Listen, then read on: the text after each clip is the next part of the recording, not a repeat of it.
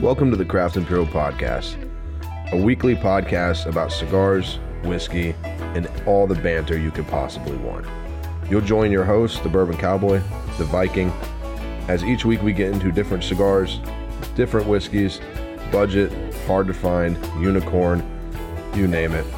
The rabbit holes we're going to go down, insights, opinions, conversation, new releases from Craft Imperial, and anything else we can seem to let fall of our mouths that week.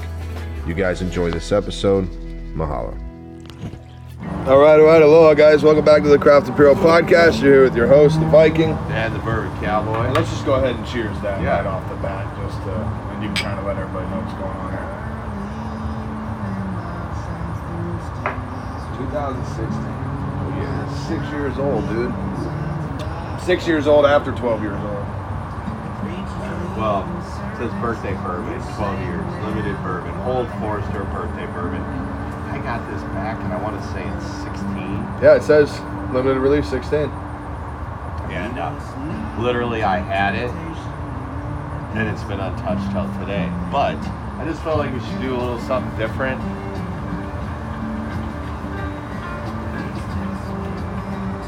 Tell you what, that is fantastic. No argument for me on that. Let's see who this is. My grandma's guys on That's the really good. So it's a nice, fairly chilly, good day out here. We are at the Cowboys kind of aquatic ranch out here on the patio. Got some Burning Man music going on. It's like 70 degrees. It's going to be a great day for the podcast. We had a couple of things lined up today that just kind of, issues kind of got in the way. Personal, we hope everybody is okay. But we're here. This is going to kind of be the first of our 3 Halloween-inspired episodes. A little bit. I'm going to rant about a movie that I was hoping to be really good, and it sucked. We're going to get into some fun things today. We're going to talk a little bit about what wrapper actually does for a cigar. I think this is something important that we put out there because I'm starting to see this trend pop back up where people are designating strength of a cigar to the shade of wrapper on top of that cigar. So we're going to jump into that, get into that. But being that it's our Halloween setup, we've got our Jack Skellington glasses. This Old Forester birthday bourbon from 2016. One, it's birthday bourbon, which I've never had a bad birthday bourbon. I've only actually had 2. I believe it was either 21. Yeah, I think it had to be 21 and 19. I think of the 2 birthday bourbons that I had. So it's just really cool, and this is absolutely fantastic. So we're going to jump in. I'm going to cut into and light up the Drac Redux 2. This cigar just came out last week. I've smoked a few of them now, but kind of want to talk about them. With the supplier, the amount that were done, literally 20% less boxes than the Frank Redux. Very quickly, these came in and they were gone. So much that some shops got some and they were pre-sold already, or some shops didn't get some at all. So I've got about a box of these. So real excited for that. Cowboy, what are you smoking and what are you going to get into? Well, I'm smoking about halfway through the Tatuaje. What size? That's the 7th Especial. And it's the It's like a Corona Luxico size. San Andreas wrapper. I think it correctly. Tuxla. Tuxla. What did I say? You said Luxico. You were thinking whiskey. That's right. Yeah, the Tuxla. And I was talking to Mark because we had talked about what that means. It's a region of Mexico, if I'm thinking correctly. Go correct me if I'm out of whack. But we smoked this, and it's funny because you brought this back from Fox in Arizona, maybe? Yeah, when they first released, I had got some from Fox. I got a box of the 7th. That's the 7th Especial, so that's that size that was done. They only did 3. They did the T110s, the 7th, and then the Avion 13. And the only difference on them is, binder filler stayed the same. They just went to Tuxla region and used that Mexican San Andreas or Mexican Maduro on top of it. And I literally finished that cigar on the way here. And I said it then, and I say it again. It's a beautiful smoking cigar. we smoke a lot of cigars, as you guys know, and the differentiate is just if it wows me a little bit. And there's been a few over the last month or so, and you know, we get all excited about the Monster Series and Tatuaje, especially in October, and we just kind of put to bed, you know, over late summer, the Crown Heads with the Las Caveras that just came out in 22.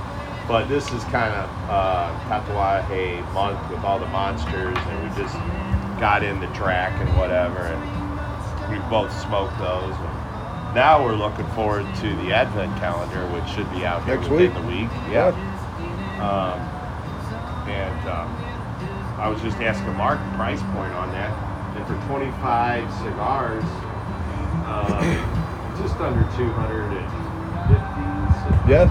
250 Yeah, bucks, I honestly think, right, obviously you won't know until it gets into the store, but I honestly think, you know, just going on basic markup, you know, his MSRP on it's 200, so I don't really see it getting above 240 bucks for 25 cigars, which being Tatuaje and especially what's inside the damn box, I'm all about it. I mean, when you really get down to it, $10 a cigar, and when you talk about what it costs for the packaging and bring it from seed to farm to, you know, us talking about it and smoking it and have a unique package, and that's pretty special, I think. For sure. Yeah. And then what's even more special about it is with those advent calendars, we talked about these last year, and I even think we talked about it right after the trade show this year.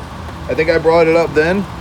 And because last year he couldn't get all of the boxes for the advent calendar, he suspended the shipping of it last year and did both 21 and 22 this year.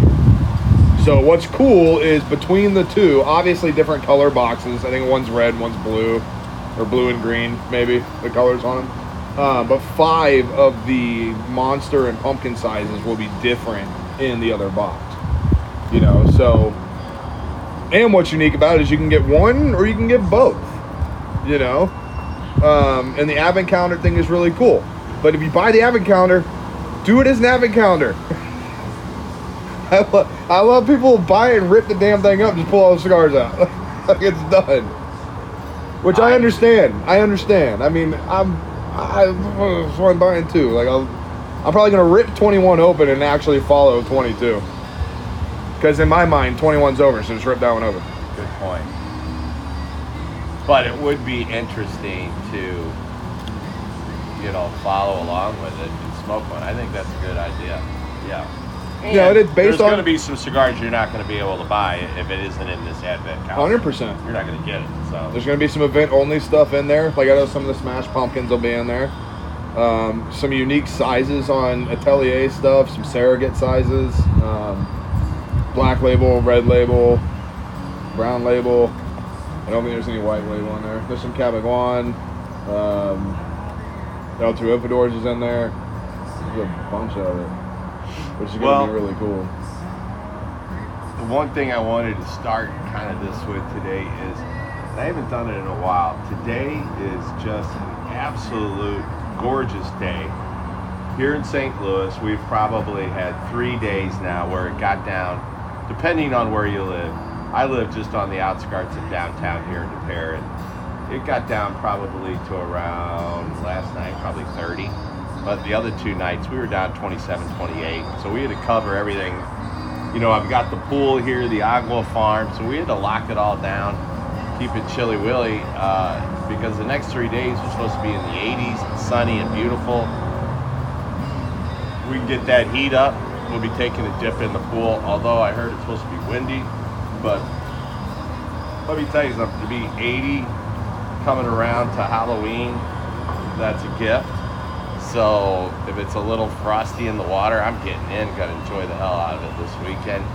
But it's an absolute gorgeous day. We got Halloween decorations all over the deck, and couldn't be a better day to do a podcast with me and my brother, the Viking, the Bourbon Cowboy, and we're excited about this. You know, Yeah. we just wrapped up the block party. Exactly. I at wanted to Lit. ask you, dude, we got to talk. One, I want to give a huge shout out to, we knocked it out of the park. I think Table 36 knocked out of the park. Scott Vestiel knocked out of the park. And he wasn't But- even supposed to be here. Yeah, he worked some And things he had around and was something able to make it. canceled or something happened, and he was there. So it all worked out, and we had a great day. And what was our bourbon? We had Ben Holiday was there. was right next Still to us. 630 was right next to us. 630 was there. And then Andrea Blacksmith Distilling. Andrea, yeah. came in and worked the table. And then she was Blacksmith really Distilling nice. was over there. Yeah. But from me pitching this idea to Brian at Lit, and then you and I thinking about how to do it, and then him finishing on his end with the whiskey, and Arch Nemesis Brewing was there, Mouse in the House Charcuterie, to putting that all together, and then, you know, to Dana getting us laid out in that unique, like it looked like a block party. You know what I mean? Or like a farmer's market, like kind of like the setup. From all that to be a conversation to come to fruition that way and knock out like that, and the weather was great. Everybody was outside. The cornhole boards were going on.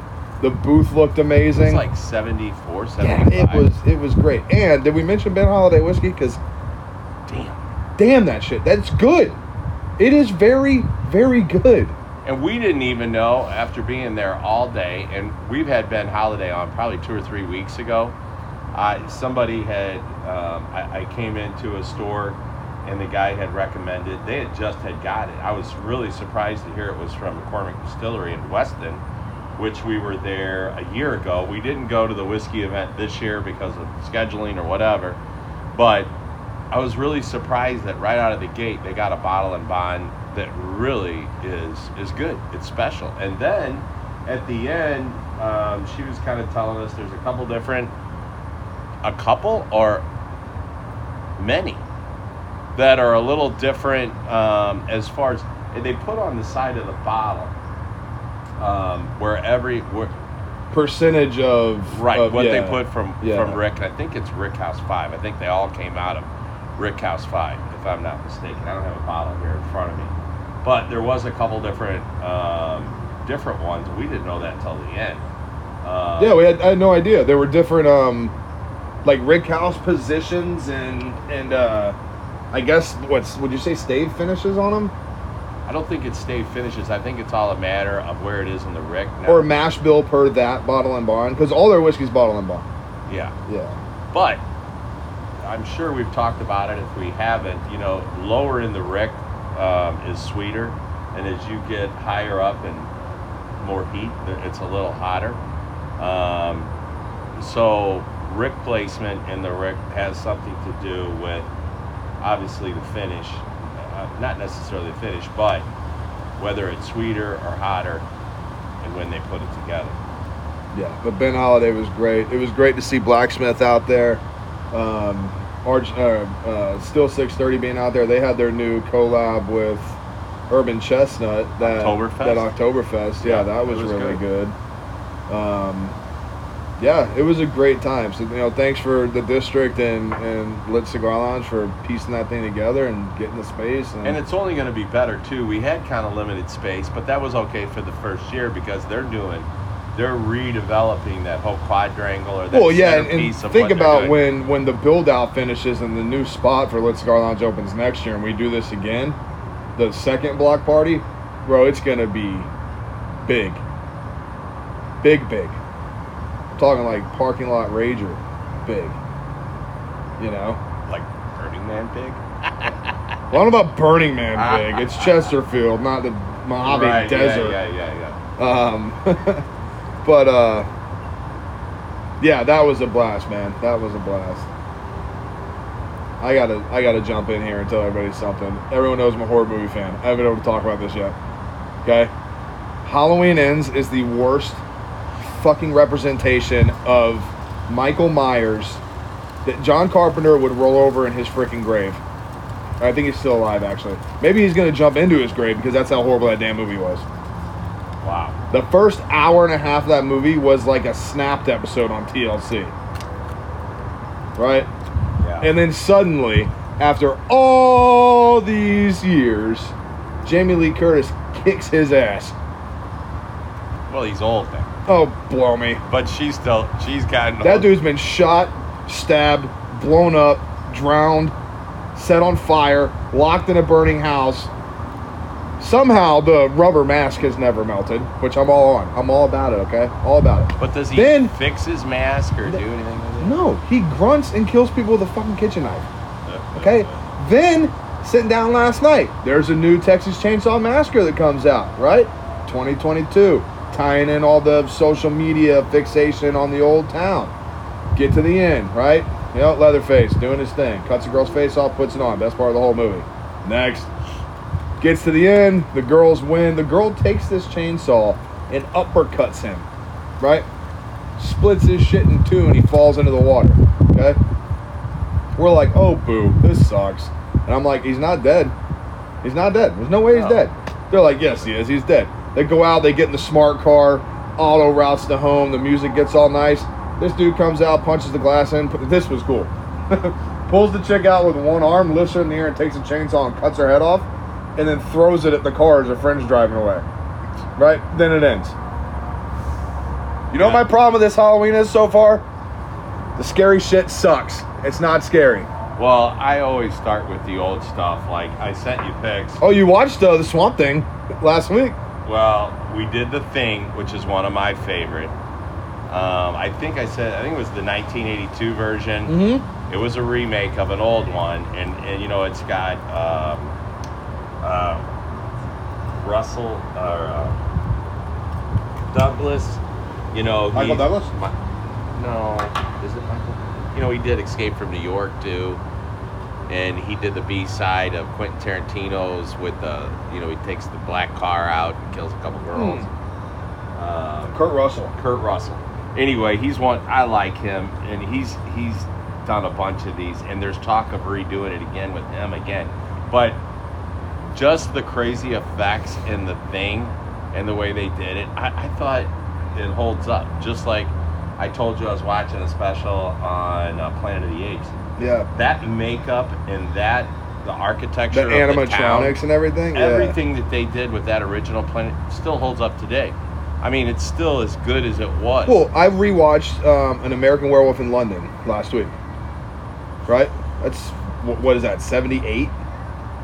Yeah, that's an It's old- either late 70s or early 80s. Right? Perfect. Still the best werewolf in any movie ever.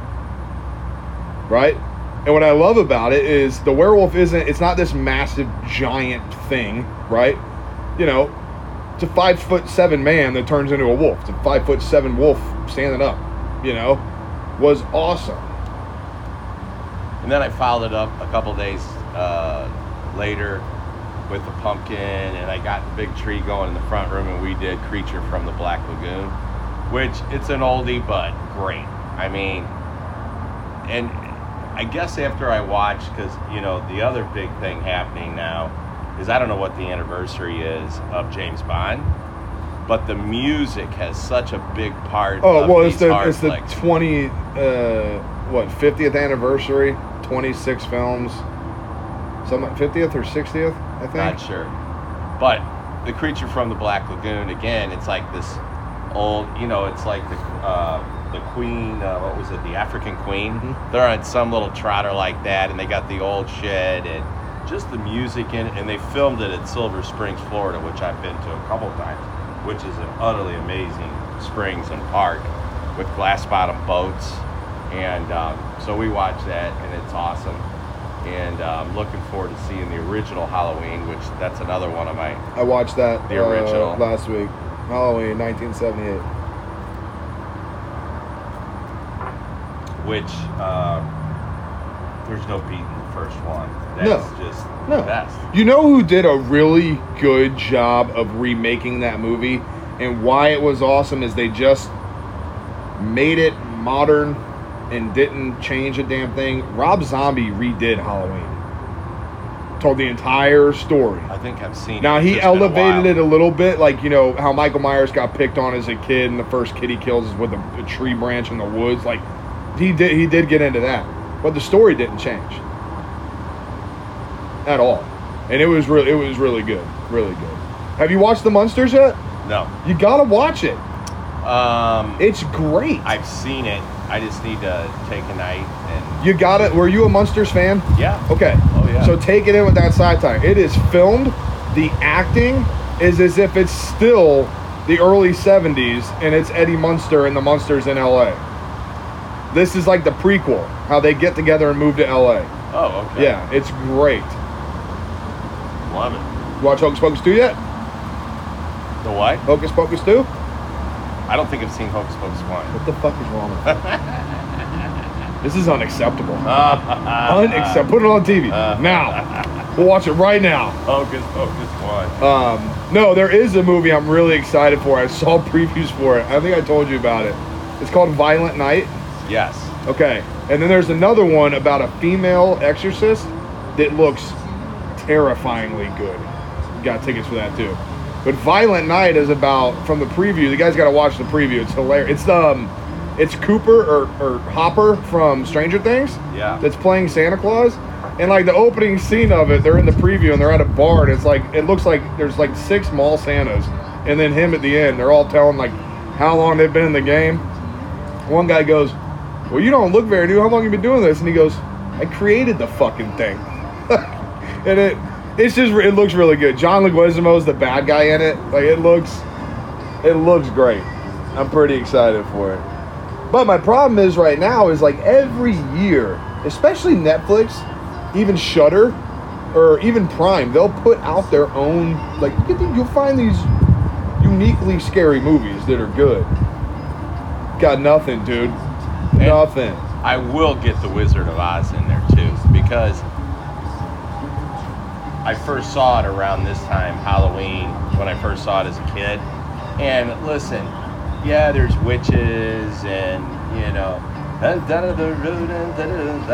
there's midgets, wizards. But it's the flying monkeys. You know, Yeah. I mean, when we get to the thing where the flying monkeys come down and the castle and the witches and the OEO and that shit, that's what I really dig, you know. Yeah. But yeah. It's exciting. That's why this whole month is so great. Now we add to the whole lore, Tatuaje monster series and whatever. And actually last year, the Frank that came out inspired me to be Frankenstein last year, and then my wife to be the bride of Frankenstein, Yep. and we pulled that off with some. I struggled with the shoes. You did the okay first in those night. shoes. Let's be real. The You first- did okay in those Yes. shoes. Second night was better. Yeah. Because I just said I'm not moving around a lot. She didn't get me my drinks. The funniest part was you never fell in the shoes. The minute you took those shoes off, put your boots on, you fell on your face. Yeah. Well. Yeah. Everybody was thinking I was getting drunk. No, you and then- tripped. No, you tripped. We all saw you trip. But the joke was, how the hell does he put regular shoes on and suddenly trips when you're wearing these 9-inch elevated size 15 shoes that you can barely lift and walk in? You look like They're you were like walking in welder flippers. boots with like 4 treads on there. It's like, yeah, it was tough. But it was funny. We got through it. It was hilarious. Anyway, excited about next week because we're going to do Thursday. We're having the Grand Cru. Spooky Vibes event. Well, is that what we're calling this? But it's basically, you know, a fun craft and puro / Reaper release party with our cigars at Grand Cru and Friends. Yeah, Jimmy's calling it the Local Legends Tour. Wow. I'm calling it the Spooky Vibes Tour. Wow. That's going to be our Halloween podcast. We'll do it then. But that's going to be a lot of fun. We're going to have NFL football plus Blues hockey. We're going to have cool raffles. And did the Blues pull off the win last night? I don't remember. I don't know, actually. I don't know. Jesus didn't even start till 9 o'clock, so they were tied up at one point. So I didn't, and that was in the end of the second period. I did finally watch. I watched it almost 2 times. House of Dragons. Yep. And I'm stoked about next week. I am too. That dude, the end of that, when Reyna blows out the That was cool. out of Dragonstone or the Dragon Keep. Yeah, we need more dragon. That's my one complaint about House of Dragons, dude. Like, there should be dragons in every episode. And where, Every and I'm episode. still a little where the hell are all the dragons at? They're down in these caves or some shit, and then you got to go down in there in and the dragon pit. Say some shit to find your dragon and say some dragon calls. Yeah, and boobity doobity. Let me get on your back and let's go break some shit. Yeah. And they're pretty tough. Like, what's that conversation? Right, what's that conversation with your dragon? All right, buddy. What we're gonna do is you're gonna go head first up through this floor, and then we're just gonna scream at these little fuckers and we're gonna fly away. How does that game plan come together? Yeah, I don't know. But it's gonna be interesting. It's gonna be good. I actually read a interesting fan theory the other day about this next Game of Thrones, that Daenerys isn't actually dead. Because if you remember in the end, so I'm rewatching Game of Thrones now because you'd be surprised they actually did really good in. They're trying to tie in this Game of into, Thrones. Snow, right? Well, no. So they're not House of Dragons. House of Dragons is the fall of the Targaryens. You know, coming into season 1 where Robert Baratheon killed Aegon and Jon Snow is whatever. And, but they in Game of Thrones they make a lot, even from season 1. There's a lot of conversation about the Targaryen and Valerians that you see in House of the Dragon. It's actually pretty cool to go back and see it. But in the end of Game of Thrones, where Drogon gets pissed and picks up Dany and melts the Iron Throne and flies away, and at the very end, when they make Bran king and all that, and he tells the Maester to go find where Drogon went, like where did he go? And everyone's like, okay, think about this. Bran, the entire show from season 2, was seeing the future. He knew when things were coming. He knew how the White Walkers would die. He knew that Arya would do that. He knew how it would end, right? If he's asking about where Drogon went, are the dragons really gone? Is Daenerys really dead? No. What? Okay, that's as far as my nerd reaches on that, okay? So, this Drac, I love this cigar. It is a fantastic cigar. I'm very excited it's back. I don't really have any frame of reference on the original Drac because, shit, it's been a decade since I smoked one of those. The Skinny Monsters, they're their own thing, right? My one thing about this cigar is the Monster Mash that came out last year. That was 2 years ago now. That was 20. Monster Mash. Got a Monster Mash out 21 was Frank Redux. 22 is Drac. In that, there was the Petite Torpedo size that didn't have the shag foot of the Drac. And that had such a unique... Like, I talk about it in the Le Creme and the Bellicosos when they use that wrapper. It gives it that cotton candy kind of spice where it just pops all around your tongue. Now, there's still spice in this cigar, but it's a little more mellowed down. Like, this is more of a bodied-up cigar. Like, it's tangy. You can taste it more. That spice is gone.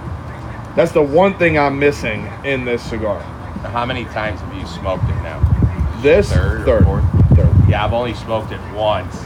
And then I went down in my vault, the big white cooler, and my box of last year's Monster Mash was in the bottom of it. Dug it out, and I pulled out the box press Freddy Krueger. The Krueger, yeah. And I was blown away by that. That had all of the good shit in it. That's one of my it favorite had spice. Everything about it was great. And now I'm like, man, where can I get some more Freddy Krueger? Because that was just fantastic. I mean, really good. And so they didn't put a box of the Monster Mash out this year. No, Monster Mash was a 2020 thing. It was a release. Yeah. Lock that up like Pudgy Monsters were, or how the Drac and Frank releases. That's like that year's thing. But I love this cigar. It burns phenomenal. Even it's a little windy out here, and it's doing just damn fine. Just fine. I really like the size. I actually really like the shag foot on it. Shag foots aesthetically are incredibly appealing to me. Like closed foots, I love when the cigar looks that way. I love it. Yeah, I'm very, very pleased with this. I'm very excited to see what monsters are inside the advent calendars, because that may be your way to get, they're gonna be 4.5 by 46. They're gonna be like Corona sizes of the monsters in that box, I think, or 4.5 by 48, something like that. But it'll be interesting to see the box when it comes in. 25 cigars, how they lay it all out. I'll show you how it looks. I mean, I've seen the box. That's how it looks. Oh, okay. That's the box. more square, more elongated? Because I've seen some of these and they're a little more elongated. Well, that was Oliva's last year. Oliva's new one this year is great. It's about, I'll say 14 inches tall, 3 inches thick, and it opens like a book. It's perfect. Okay, there's something I want to talk about today, and we're going to get a little educational here for a minute. I've been noticing that all around this wrapper idea is coming back around, that wrapper, like the shade of wrapper on a cigar is going to equal your strength content in a cigar.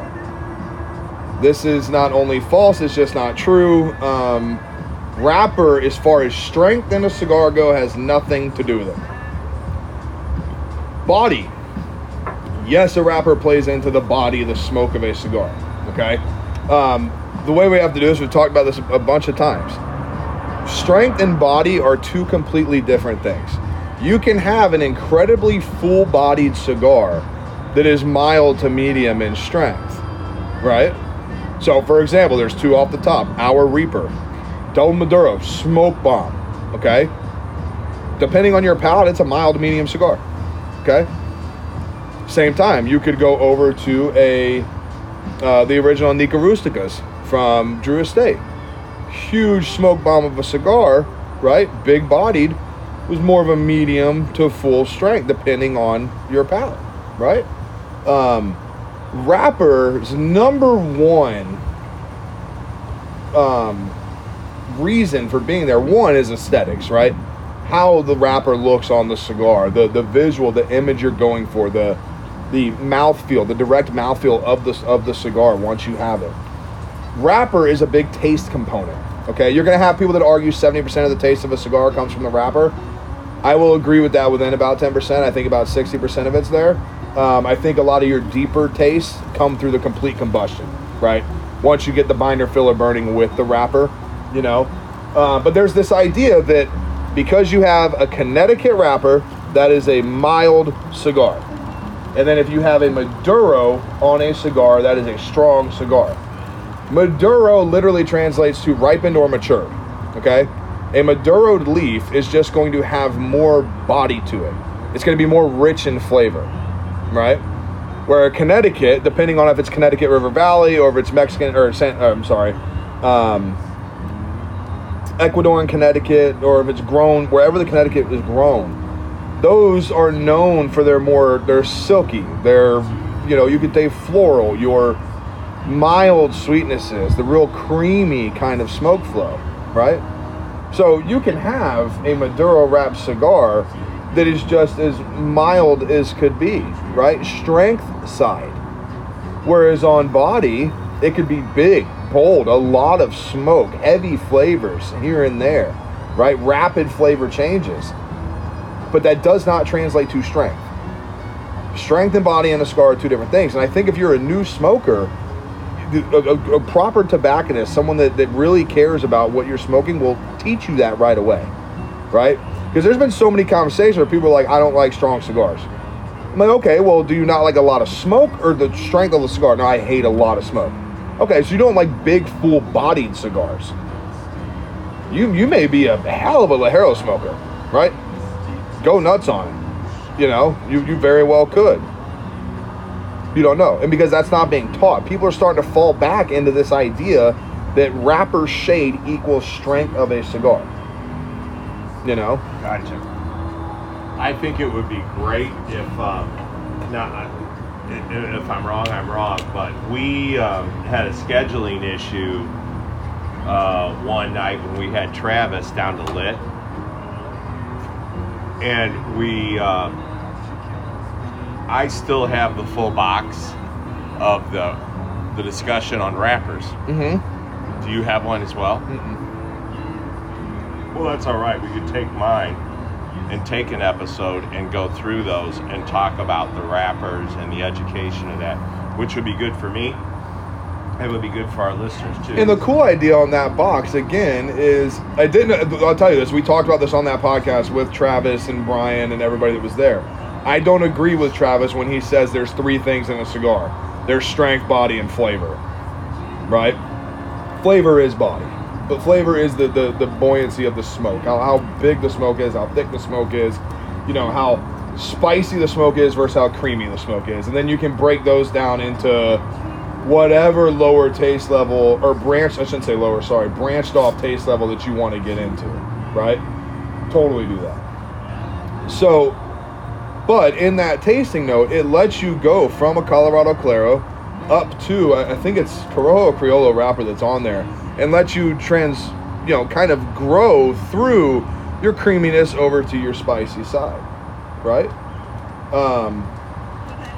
I just think that needs to be brought to the forefront again, that the difference between those two needs to be known. One of my cigars, since we're smoking Tatuaje, I'll talk about this. The Tatuaje Monopoly No. 3, the Negociant Series. It's an Ecuador, Connecticut wrapper on that cigar, right? It's an elegant gold, beautiful cigar, right? When you smoke it, it's got a great sweetness to it. It's got some awesome flavors. Very little bit of spice that plays here and there. But as you're smoking that cigar, you start to feel that cigar. That is actually a strong cigar. It's a medium full cigar, again, depending on your palate. That's the cigar I always like to use when people say that Connecticut's are mild. I'm like, that's not necessarily true, you know.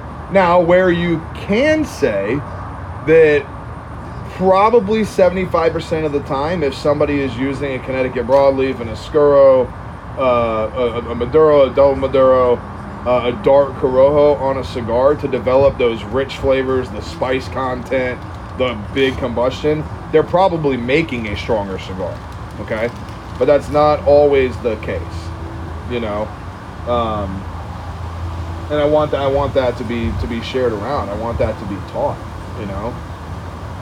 I think that the body versus strength conversation was very big for a while, and now it's kind of melded out, and people are trying to lead again with, you know, this Connecticut wrapper. This is my mild cigar, which it may very well be, and then this Maduro here is my strong cigar, which it may very well be.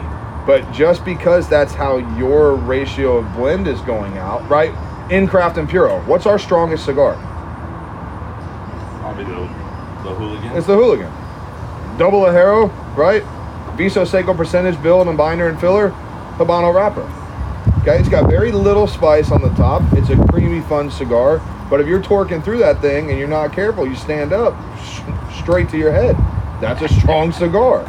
You look at the Mexican San Andreas on the Cyclops and the Double Maduro on the Reaper, neither one of those cigars, again, depending on your palate, is going to get above a medium. You know, but the body, the smoke content, the build of the combustion will please any full strength smoker. You know? I hear you. I was trying to get my next cigar going. What are you smoking? Good question. Well, this is, now I'll tell you what it is. I refer to you on size, but it's a Tatuaje limited LE pumpkin. Yeah, that is from... And it's got a shag foot on it, and the size, it's a little thicker than a Corona. It's a Toro. Yeah. But that is the Smash Pumpkin CRA release that you bought in that pack from 19 or 20. Yeah. Yeah.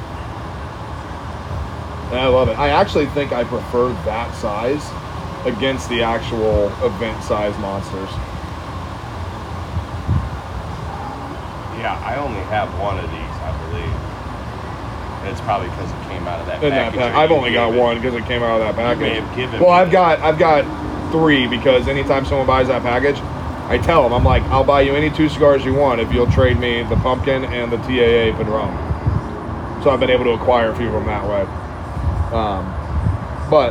So now when it comes to wrapper on a cigar, what do you attribute to a wrapper? The wrapper leaf. What do you attribute that? I'm sorry, I'm wording that wrong. What do you feel that attributes to the cigar? This is a trick question. Nope. That's an honest question. Well, I think there's kind of, for the wrapper, for me, there's a start, right? When you first get your mouth on it, you cut it, light it. I mean, there's a real start to that wrapper that you get right off the beginning. And then I think you get a secondary flavor or burn on it once it starts getting through the cigar, and then how it finishes, and not thinking a lot about it and talking a lot about it. I guess I thought about it more when we did the Reaper with the double Maduro wrapper, how much more smoke it put off in that area, and how it started and how it goes through and then how it finishes. But I mean, I don't know how much more technical I can get about it. But don't get technical. When you look at say you've got okay, you just finished smoking that Tuxla, right? And now you're smoking the Smash Pumpkin. Yeah. Right? What did the wrapper attribute to you on those cigars? Like right away, just when you look at them. This one seems a little more mild start than what the other one did. It had a little more spicy notes right off the cap after I cut it and starting it. And then it just was fairly consistent with my mouth and smoking it, and as it went along. The actual wrapper was like very smooth, as well as this one too. But yeah, what I'm asking, and the reason I said that is when you look at a cigar, right? I have talked about how when it comes to specifically cigars, and this is where it differs a little from whiskey and wine and beer, I think. Aesthetics on a cigar are what draw you to it right away. Okay, the box, the label, the story that you can see with your eyes when you pick the cigar up, and even before you light it, how the wrapper feels in your hand, right? When you cut it and you cold draw it, that's that first taste you're getting. That cold draw is the moisture of your lips on that wrapper with air coming through the unburnt tobacco, right? Abundantly, the first thing you're tasting is that wrapper. You know what I mean? It's the first thing that touches your palate before the smoke starts going. So your retro effect's not involved yet. The smoke flow's not involved yet.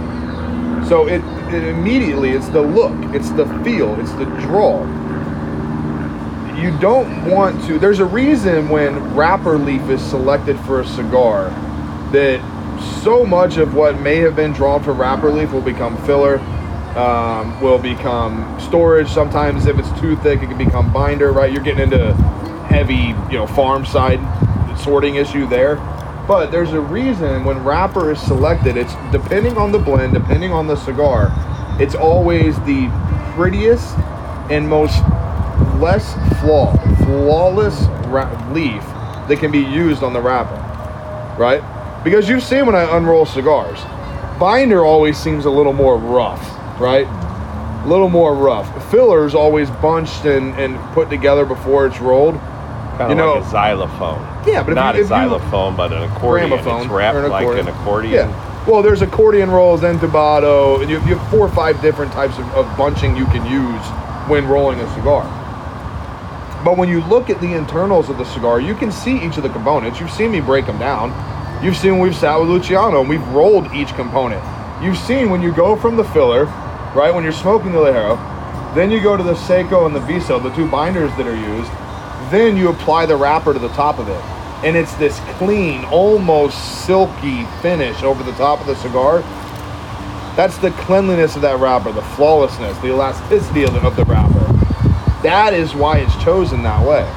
Number 1 reason for wrapper is the aesthetics and the use, right? It's got to work for the cigar.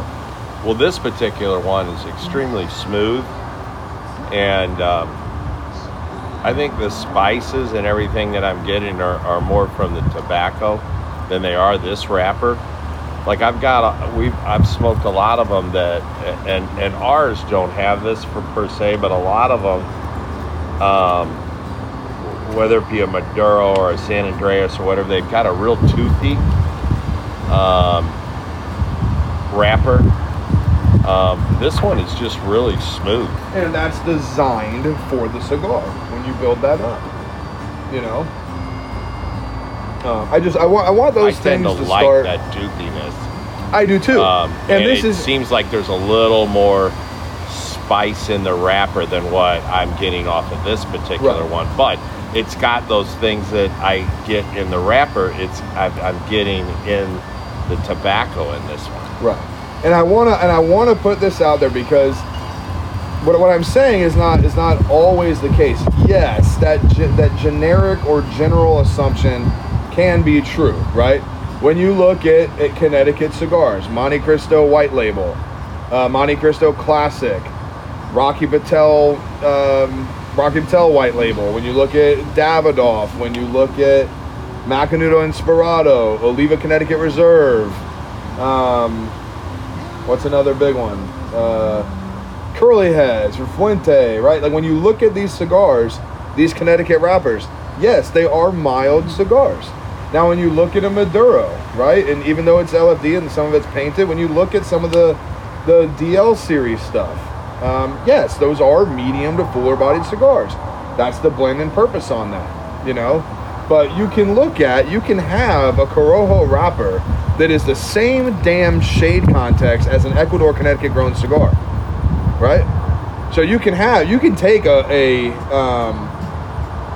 Monte Cristo White Inspirado and put it next to a Corojo, and depending on the wrapper that was selected for that batch, they will be very close to each other. And you'll go from a very mild cigar to a very spicy, full strength cigar.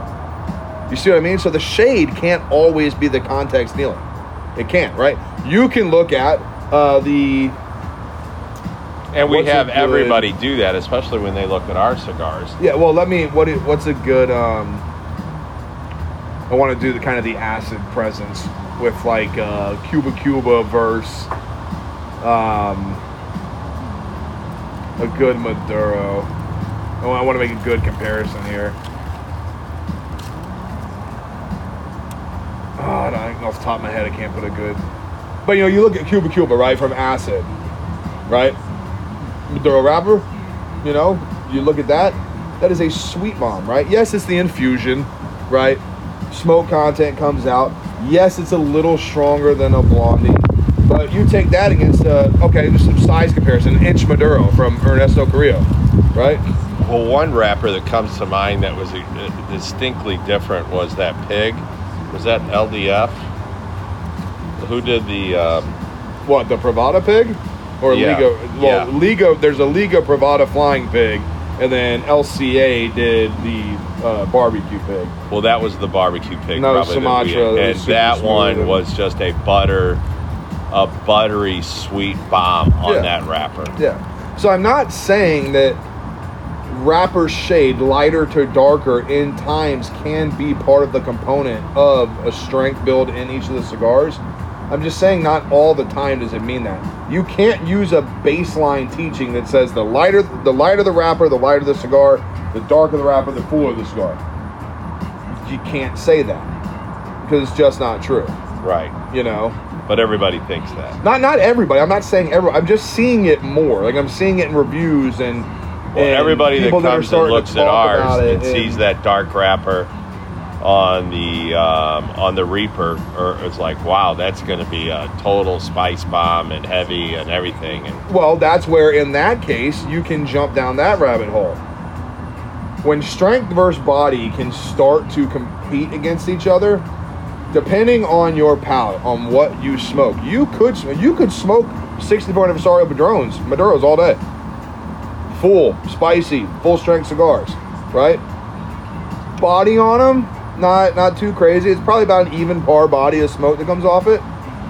If you're not used to a lot of combustion and you're in a lounge and you're sitting there and you're drawing on that Reaper and pulling all that smoke in and it's just leaving your nose, your mouth all at once, it can overpower you. It can be too much body, right?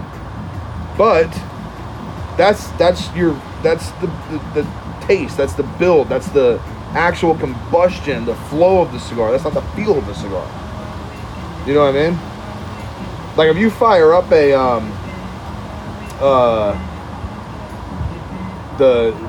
Double Digger from LFD, it's that 7 whatever double Ajero DL 700. light that thing up and just start pulling on it, man. Bro, it goes straight to your head, big smoke, big full body, full strength cigar. You know? But you're not going to run into that same comparison. It's like when you take a number 90 Tubo Maduro Little Hammer versus a 1964 Exclusivo. I'm just picking on those two sizes because they're my favorite sizes, so I can talk about it. The amount of body that comes off that number 90 Tubo already makes it feel stronger than a 64 in the Exclusivo size, just because of the combustion. You know? I guess in my entire rant, what I'm getting at is, yes, sometimes shade and build can mean body or strength on a spectrum. But the conversation needs to be had about the difference between body and strength based on wrapper shade. You know? Yeah, don't judge a book by the cover. Thank you, exactly. You could just ran with that. Yeah. I hear you clucking. Yeah, I'm I bugging. hear you clucking there, big chicken.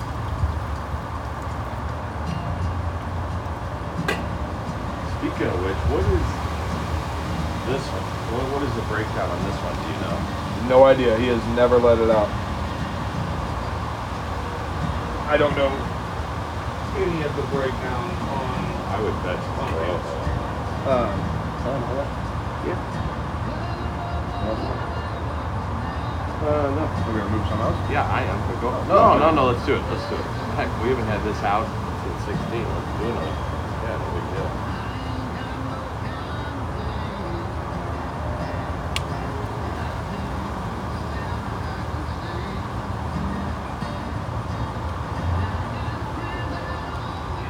Cheers, buddy. Yeah. Yeah, this is awesome. This is a cool experience for me, man. I haven't had many of these at all. Have you guys had Old Forester? Let us know. These are, not Old Forester, but Old Forester birthday bourbon. Right. Well, there's part so of hard me is to always, come by. well, exactly. That's what I was gonna say. I don't know. Like I've been in restaurants or bars that have had it. $65, $75, and I've only had two. I told you. I had Lit got it in. Sometime between 19 and 21. I had that one. I had a pour of that one. And then I had a little earlier. But they're even for people who sell a lot of bourbon. They're just hard to come by. I mean, yeah, there's allocated, and then there's some that are just very rare to even. There's allocated, and there's no even point in allocating because you're not going to get a lot of it anyway. Right. Or they didn't make a lot of it. But yeah, just on that note, I want everyone to kind of dig deeper into that, man. And actually, here's a really fun at home or in a lounge kind of setting that you can do. Talk to your tobacconist or talk to the shop you're at, or go online and do a little research. And if you're not a shop guy or girl, and grab the most mild cigar you can find, and then find the strongest cigar someone will sell you inside the same wrapper shade. And smoke them together and say strongest, and you'll be able to tell immediately. Remember, body is salivation. Let's talk that way. The amount of smoke, how heavy the smoke is, how your draw speed will change based on how much smoke is coming out of the cigar. Then think about how you're feeling during smoking that cigar. Right? A strong cigar, a heavy La Herod cigar mixed with a big, powerful wrapper. You're going to feel it up in your head rather quickly, right away. That's your body acclimating to it. A real silky, even keel cigar, that real mild cigar, that's the cigar you see that you're just smoking on it. You're relaxing, you're enjoying your time. Maybe sometimes there'll be great flavor transitions in it, and sometimes there won't. But it's a unique way that you can sit down and do it. It'll be a lot of fun. It's pretty much the same way with bourbon, too. I mean, how many times have we had something that's maybe 101 proof and we taste it and it's smooth? Typically with proof you're going to get a little burn, but then some proofs are so smooth, and when you take it in, it's just smooth all the way through, and then maybe you'll get, I don't even want to say a burn, but you'll get a little heat down on the end when it's going down. Yeah. Well, that's a great segue. I want to talk about the new barrel picks that Lit's putting out this week. Remember the Rebel Distillers Collection and the Ezra Distillers Collection Yes. that came out, both of those are 120 proof, right? The Rebel is incredibly sweet, lots of tongue contact. I don't find any oak or, quote, burn in that at all, right? Go to the Ezra. Right away, you get the barrel, the oak or the heat, and then some of the sweetnesses start to come through. Right? Plug that over to Wrappers. Same company, same distillery, few different mixtures in there, you know, but both of them at 120 proof. Distinctly different. Same way with Booker's. I mean, now we're up into the 124, 126, 128, and it's got that layered spices, and it hits your tongue, it salivates, you feel it in your mouth, and then even going down, it's full. You can feel a little heat, but it's just, I don't know how I've said it before, but it's just a real rich, layered taste that goes throughout your mouth, through your palate, and then finishes. Yeah, it's very similar. I agree. So this week, you know, Lit went out and did the barrel snatching thing again, and there are two really cool picks that are coming out this week. One is another wheated cask strength, and then there's the first Old Elk ever finished this way. It is a cask strength rye. I think it comes. It's either 101.5 or 102.5, something like that, right inside there. Rum cask finished. Now, we have talked about on here the Redemption rum cask that I really like. It's Redemption High Rye finished in plantation rum barrels, which is great. I pretty much use that when someone's like, oh, I'm not really into whiskey. I pour that. Now you're into whiskey. Now we can move around from there, right? This, I only had a little sample of it. Let me tell you, it's got a crazy palate play to it. Lots of flavor. It's really good right up front. And then but you still find the rye in it. There's a little bit of spice. Little bit of spice from the rye. But the rye spice takes over, again, in quotations, that oak or barrel or heat. It's the actual taste of the rye. It's really good.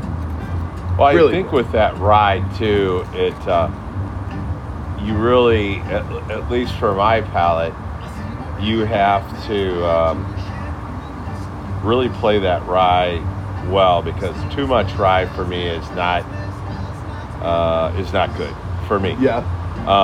But just enough rye to know it's there and enjoy it. But again, I think it's that layering of different flavor profiles within that make it special. For example, like one of our favorite, well, a couple of them is Yippee-Ki-Yay, and then the Willet.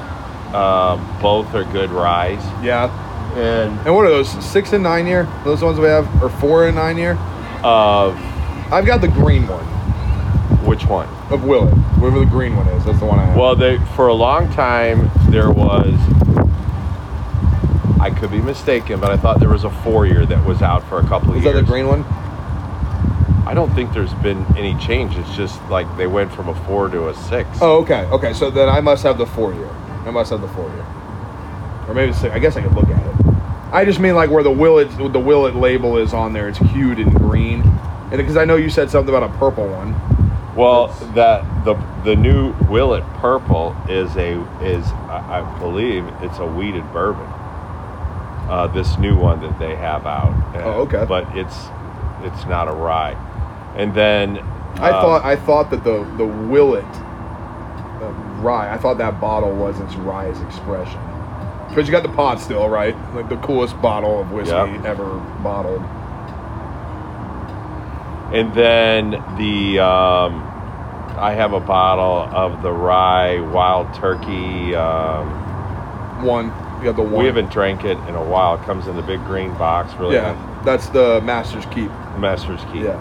Yeah, that's absolutely fantastic. But again, they've blended the rye to a point where it's not overpowering. You just got enough corn, enough malt, enough components in there that the rye is not overpowering, and that's what I enjoy. The same way with Peerless. I've had some of their early ryes. It's just too much rye, but now they've Peerless, like a lot of them, have just refined it to the rye and whatever. Obviously, it's going to start with corn, but you get the corn, rye, and then malt and wheat, and how they can put all that layered together. Or you come into the bottle and bond rye, right? Like New Riff has done it, you know. New Riff is another good one. Yeah, just like even that. I've fallen in love with that Balboa, man. Shout out to Scooby Drew. He locked me down that bottle of Balboa. I've fallen in love with that. I bought that. He was at the store and he saw it and I got it and I got home and I realized that we've only drank like this much in my bottle of Balboa. Yeah, I have a full one. I think I drank it with you. Wherever you got that, I drank it, and then I think I got one from Cat. Well, don't you remember? So I had got back from Louisville. We were smoking the Viajes at Third Shoot in Grafton, and I was going on about that new Riff I found. That was all over Louisville. It's called Balboa Rye, and then I found the story on it. I thought it was great. In the middle of us talking about that, I got the text from the Mad Russian, and he sent the picture of 2 bottles he had just bought. And I was like, go back inside and buy 2 more. It was just one of those perfect timing situations.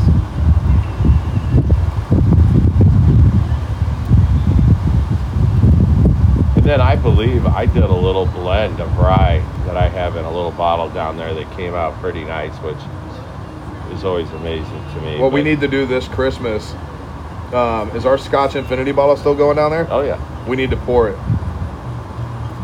And we'll do it this Christmas because 4 years ago we started that bottle. Yeah. With edition number 4, I think. Macallan number 4. And then we did Rare Cask. We did some Highland Park Cask Strength.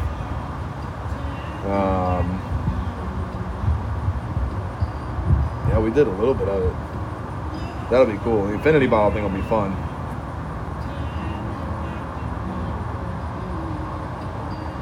Well, my skeleton, he got a little wind over there. He's like hanging out the he's window just hanging now. out the window, dude. He's fine.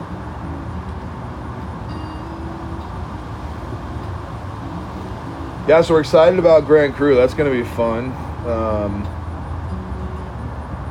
Cigar Vault's doing great. Lit's doing great. When are we delivering product to the bootlegger?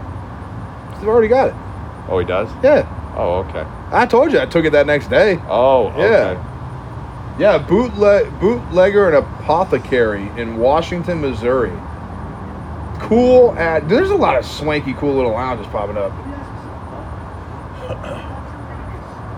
Yeah. I like it. Yeah, man. So, yeah, a lot of cool lounges that are popping up. It seems that a lot of fun stuff is still going on like across the industry. Rare Pinks did arrive today at Lit. Hopefully those will be available for people. Probably one per person. But we had talked and what is something new that you're getting really interested in the cigar industry? And that's something that I was asked about again.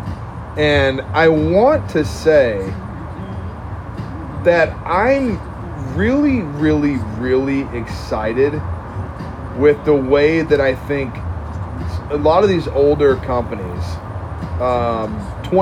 minimum 20 years old, are starting to fall back to their original, I don't want to say values. I don't think their values have changed, but their original concepts, getting back into them, or paying homage back to where everything started, I really, really like the lounge culture, how lounges are starting to grow again, but I want to loft this question up, and I'm going to kind of talk with the cowboy about it. When are you a lounge every day kind of cigar smoker? Like, when you smoke cigars, is your best experience when you're at a lounge? Or do you split your time between being at a lounge, at home, at events? You know, the golf course always plays into that. You know, how do you spend your time in that manner?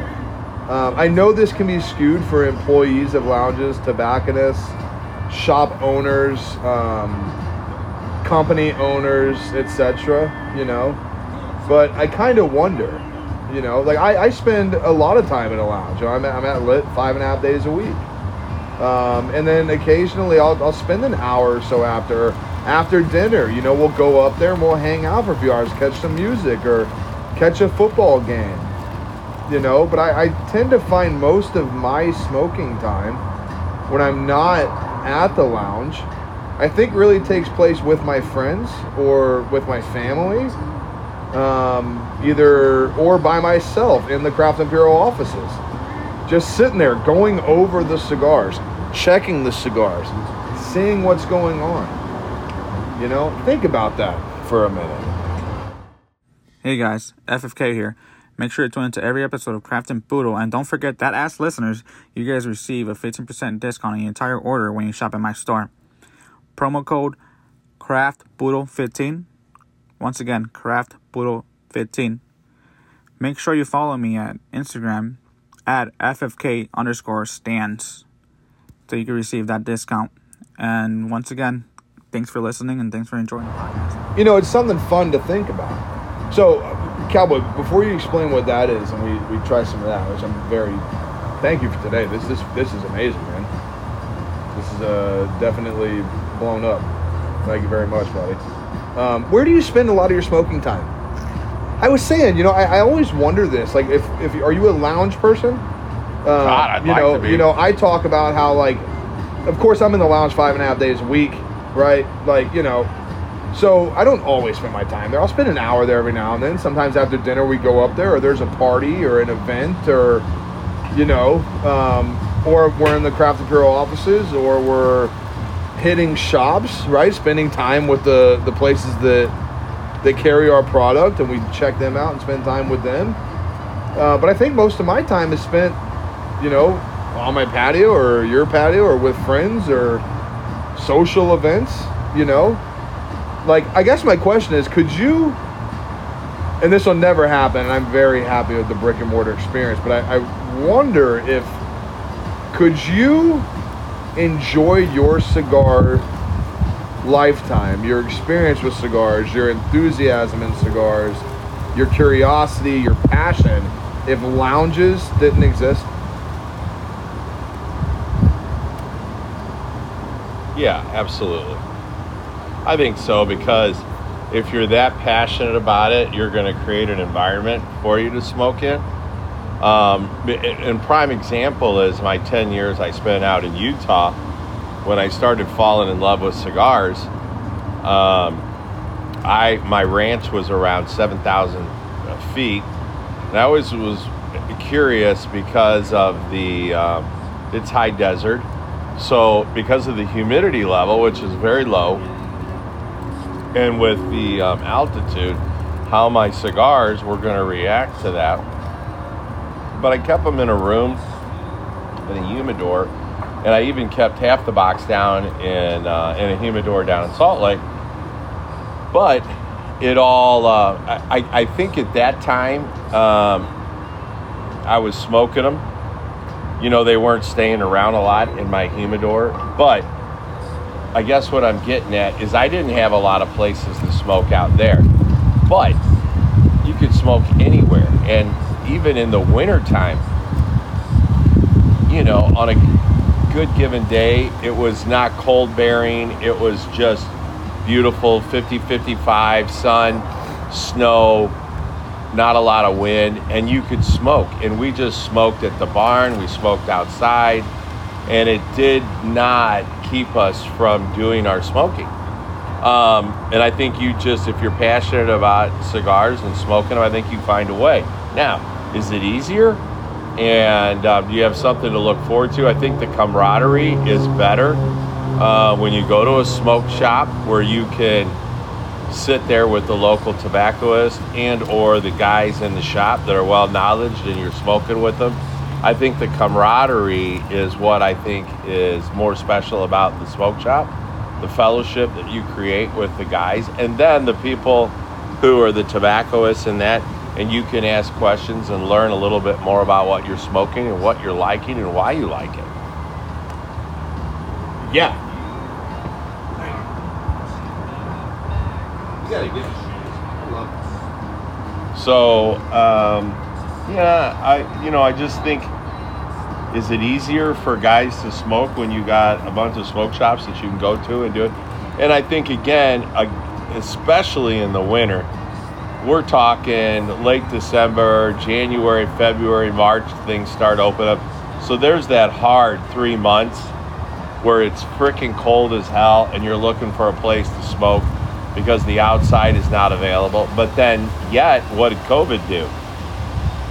COVID created a whole new area for smoking because a lot of these shops have spent the money to have outdoor tents where, not all of them, but a lot of them you can smoke in, or they have smoking sections which are aerated enough, which is not a big deal, and that has even opened up since COVID. That's so true.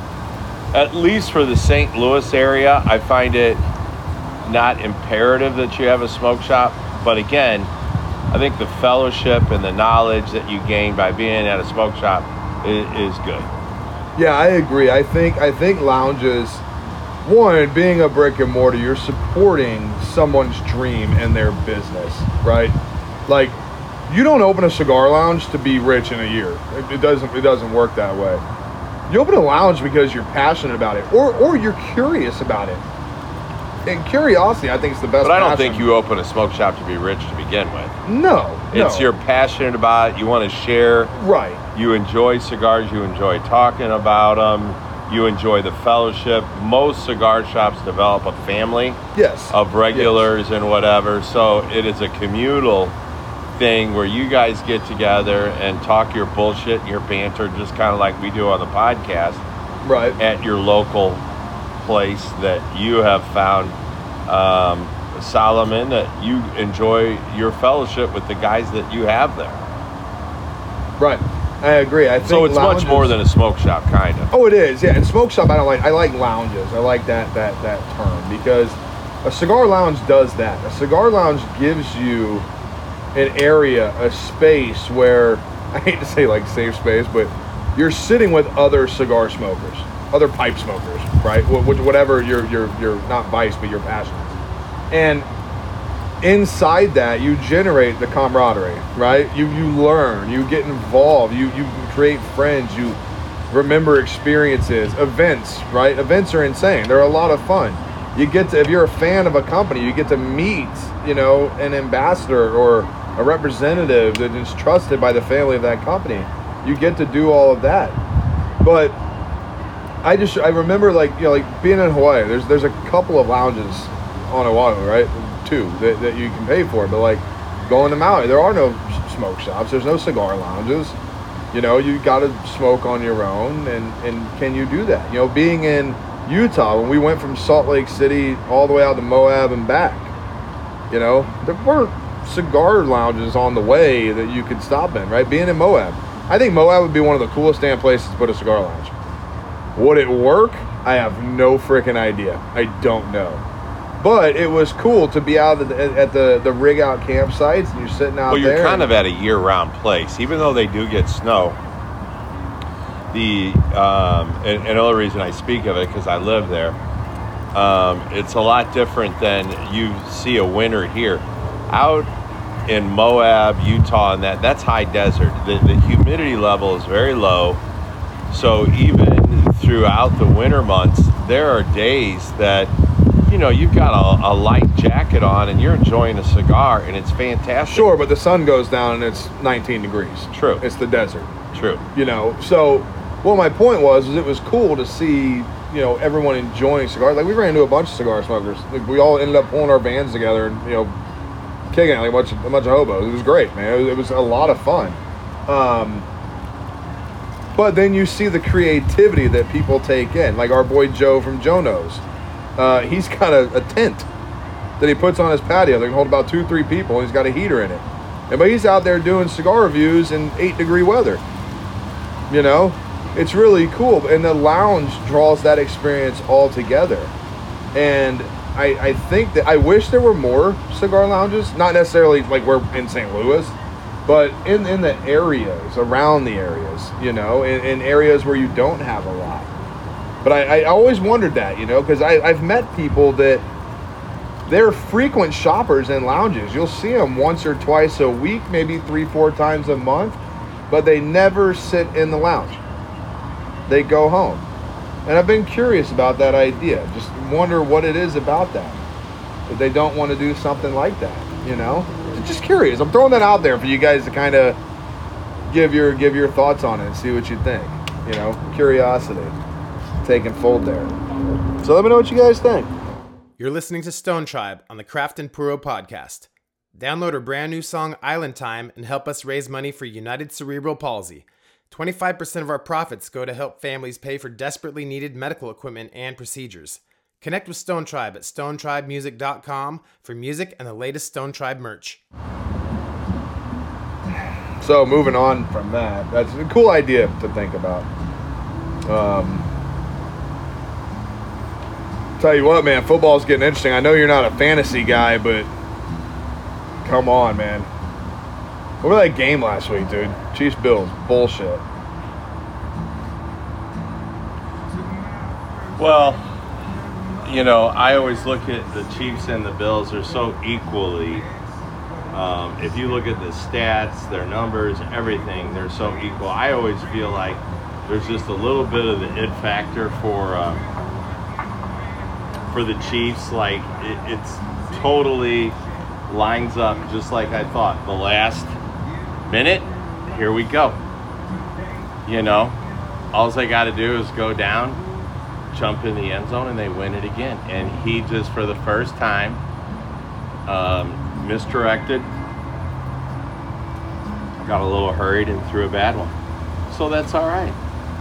I mean, we were right there. So now, get them next time.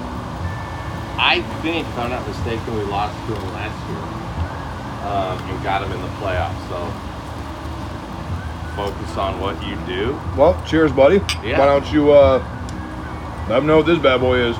We had this recently, didn't we? Well, I'm not so sure that. I'll tell you this, you got the kingpin of Old Forester sitting here right now. Yeah.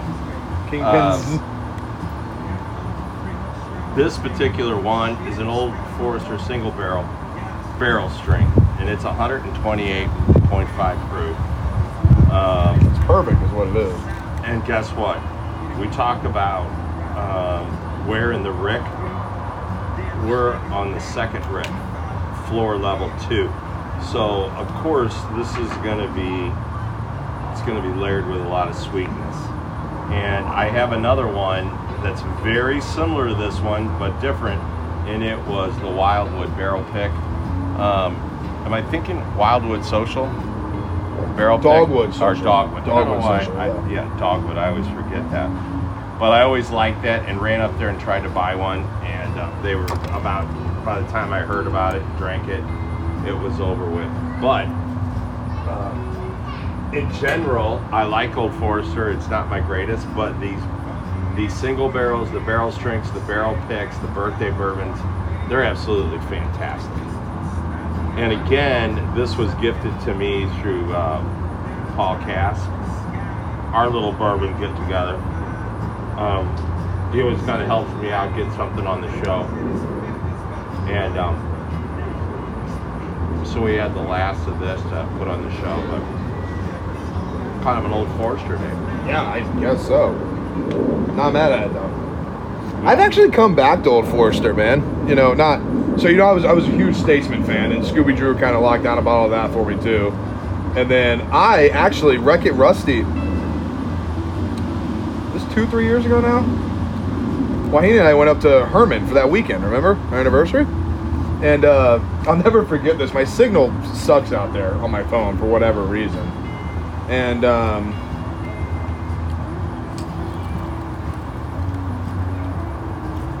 I walked by our little Airbnb or apartment that we got.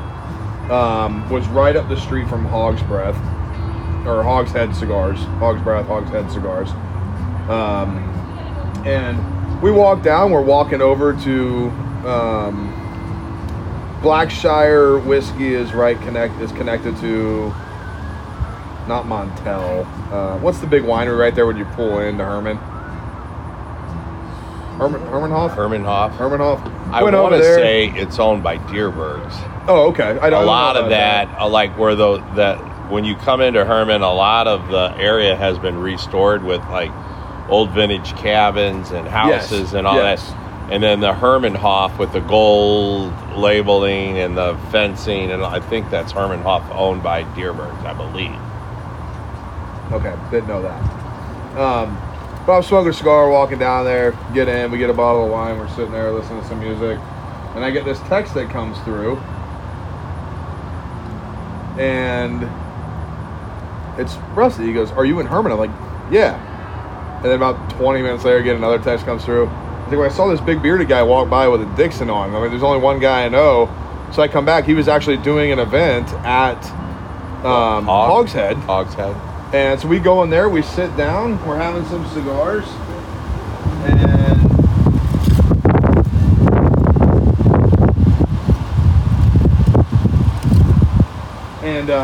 we're sitting there, and he pulls out the Old Forester Rye. It's in the stumpier style bottle, you know, the smaller style bottle. I had never had it. I very much enjoy that rye. I like that bottle. I like it a lot.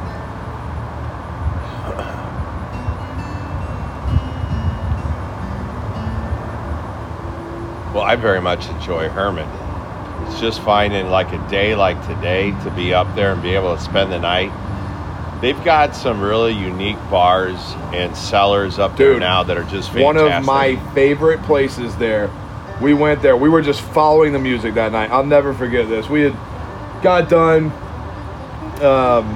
Hog's Head had closed. Sitting out on the patio around the fire of the place we stayed, having a cigar. It's like, let's go find music. I was like, all right, let's just follow the music. So we kind of walk out to the main road, and we're listening. We hear music, and we find Fernweh Distilling. And Fernweh is amazing. It's German nomadic kind of Viking down by the river. Yeah, kind of Viking ruins. there. Fernweh means direction, so all direction points towards Fernweh. Go in there, awesome little distillery in the front. I bought a bunch of shit, glasses and mats and other cool stuff. Their whiskey was good. And then you get in the elevator and you go up to the second floor, and there's a bar. It's probably the bar's about that long from like the bathroom to the garage door there. And then probably the length of the bathroom, there's some seating inside. And then you walk out on this L-shaped patio. And everyone's outside. There's a bunch of people smoking cigars. Little guy with a guitar is playing in this little corner stage on the balcony. And we just sat out there till like 11:30, just listening to music, smoking, dancing. Like, it was super cool. Super, super cool. Well, undoubtedly, this is the best month of the year for me. I mean, things are changing, the temperatures are great, humidity is low, and if you live in St. Louis, we all deal with humidity. And I mean, this weather that we're experiencing now, this is Utah weather. I mean, seriously. And then you get the little bit of the wind, you get those southern winds that come up through the mountains, and then the wind dies and the sun goes past the mountains, and you better get a damn hoodie on because it gets chilly. But the days are just like this. 68, 70 this time of year, and just like this. It's crazy. It's crazy. But us Missourians love bitching about our weather. Oh, it's hilarious.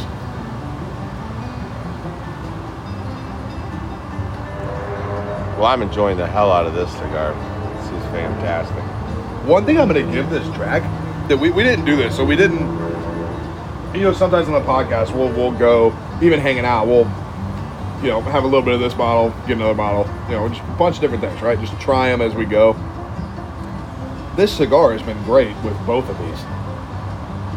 And they're strikingly different whiskeys. What is the birthday bourbon proof at?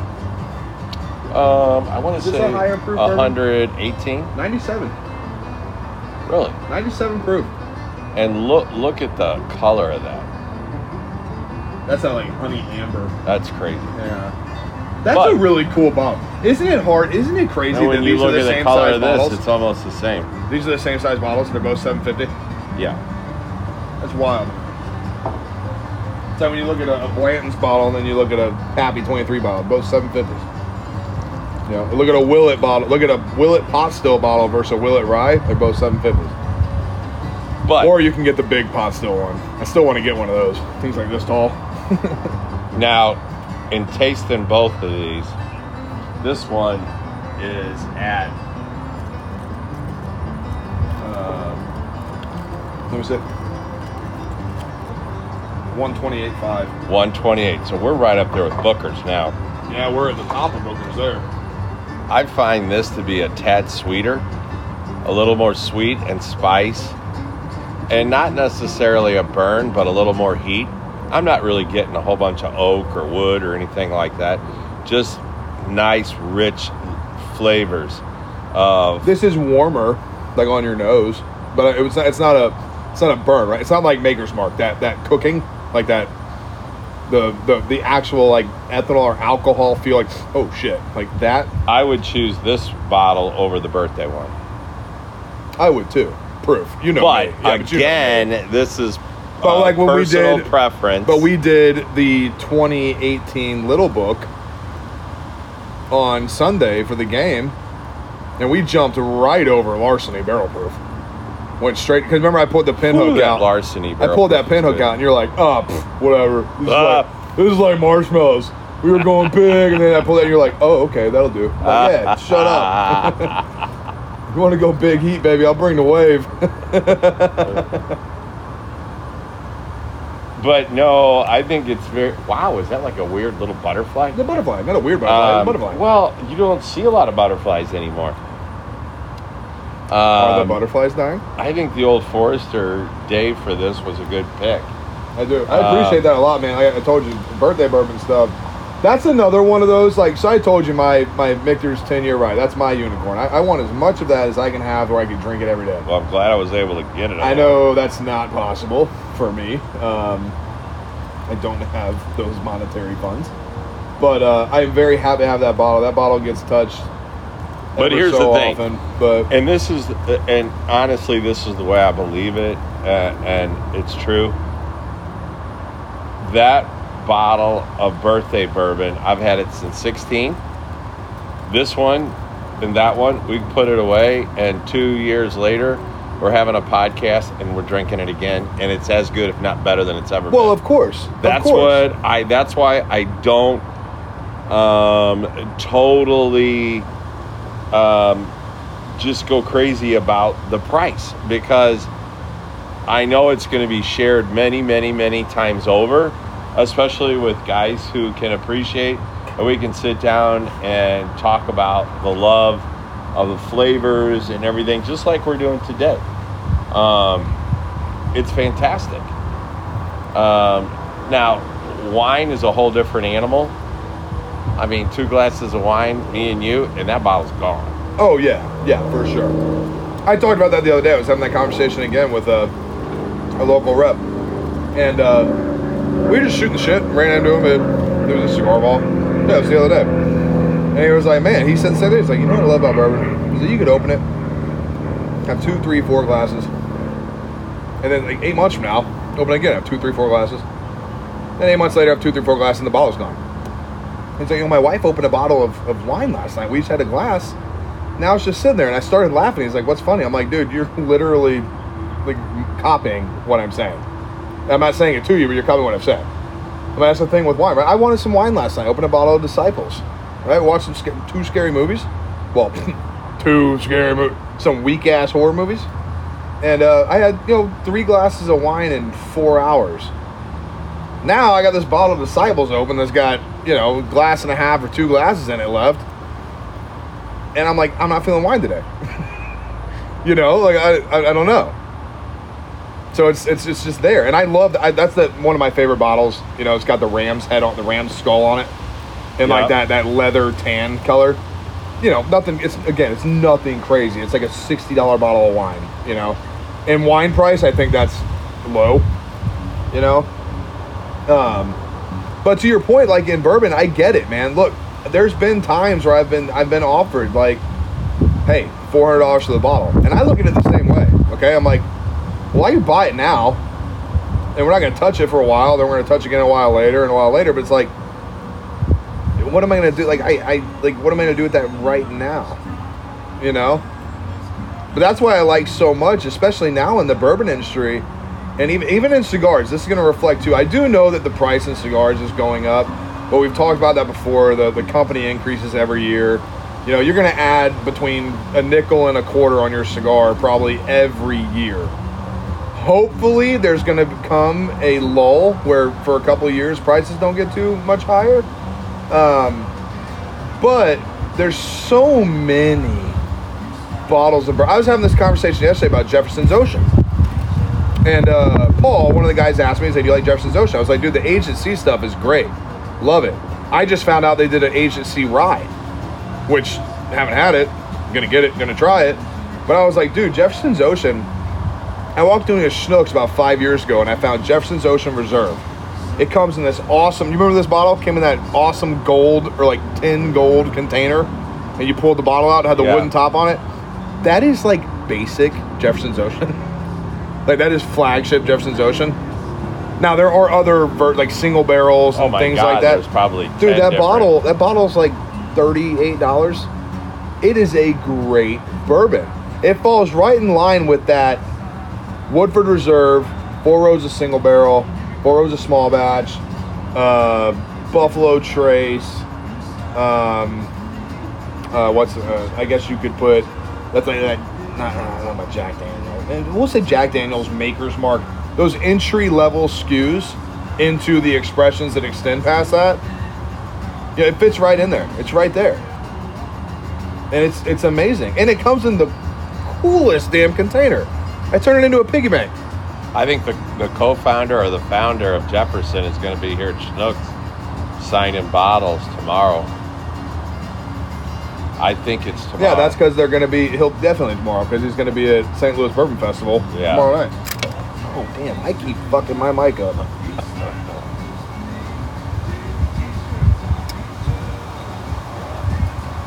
Well, listen, it's such a great time of the year, especially with bourbon. And literally traveling from Bourbon, Tatuaje, the Monster Series, and then about this time too, you want to hit one of the wineries 1 or 2 days, late October, early November, before it all falls apart, and get up into wine country, which is Defiance, Augusta, and there's a lot of wineries around St. Louis now. There used to be about 75. Now there's probably 250. Just like distilleries. Just that would sound houses. Insane, but I think that's right. I really do. Hey, let's talk about King's Barrel, man. That's what it's called, right? Barrel King? Oh, Barrel King. Barrel King? Yeah. Do you have one of those? I do. Let's after this, can we do one of those? Yeah, sure. And talk about that. It's where we're going to be today. So prayers and thoughts up to, is it you? I haven't met them yet, so yeah. So I don't want to talk a lot about why we got canceled today, just because we were going to do a podcast there today, and it's called Old Road Spirits, Old Road Craft Spirits, and I probably messed that up, but it's Old Road Spirits, Old Road Crafted Spirits, I believe. And what they do is they put out a product called Barrel King, and what they do is they are going out and buying barrels of bourbon, and they are finishing them and adding value to what they've already bought. And I've had at least once or twice now that I've been there, and have sampled some of their product, and it's absolutely fantastic. I had something there the other day that was finished in a barrel, which I don't want to say it yet because I don't know that it's been released. There was like a 2-week, I don't know if we're under it, but really excited about doing stuff with Old Roads Craft Spirits down in Bourbon, Missouri. And this is an up and coming place that they're doing some blending and some finishing that I think are going to be unique to Missouri, and I think it's going to be a great thing. I brought back a couple of them. Me and Mark have tried them, have been super impressed. We had a podcast today there, and it got canceled because of some family reasons, but we are definitely going to have a relationship with them and do some stuff down there with them, and so we're excited about that. And the first names of the owners is Rachel and Jared, and just super good people, and a super unique place, which what a greater place to do it than in Bourbon, Missouri. The thing that freaks me out is I'm so tagged to bourbon, you know, when I'm in the town, I forget it's bourbon. It's like the Bourbon Laundry Shack or something. And I'm like, what was that? The Bourbon Shack. And I'm like, oh, it's the laundry. Oh, it's like, you know, De Pere or Right. Kirkwood Laundry. Right. And I keep thinking, wow. And I think there's only one bar in town. Well, It's a very small town. My very exciting thing about them is they're taking the Dave Pickerel route, right? And, you know, when you think about Whistle Pig and you look back at Whistle Pig, when Dave Pickerel first started doing all that, he was sourcing from MGP. He'd go get his rye, he'd get his bourbon, then he'd bring it back to Pennsylvania, and they'd be like, okay, let's put our Dr. Frankenstein glasses on, and let's put this and that and age it here, then take it from there and put it in this, age it here, bam, bottles out. You know? And they've got the cool, they win on bottle. Period. It's an Old Forester bottle, right? Well, we'll bring that bottle out and see what you think. You know, it's silver and black. It says Barrett. Oh, it's enough detail for you to want for it, which is incredibly awesome. I really, really like it.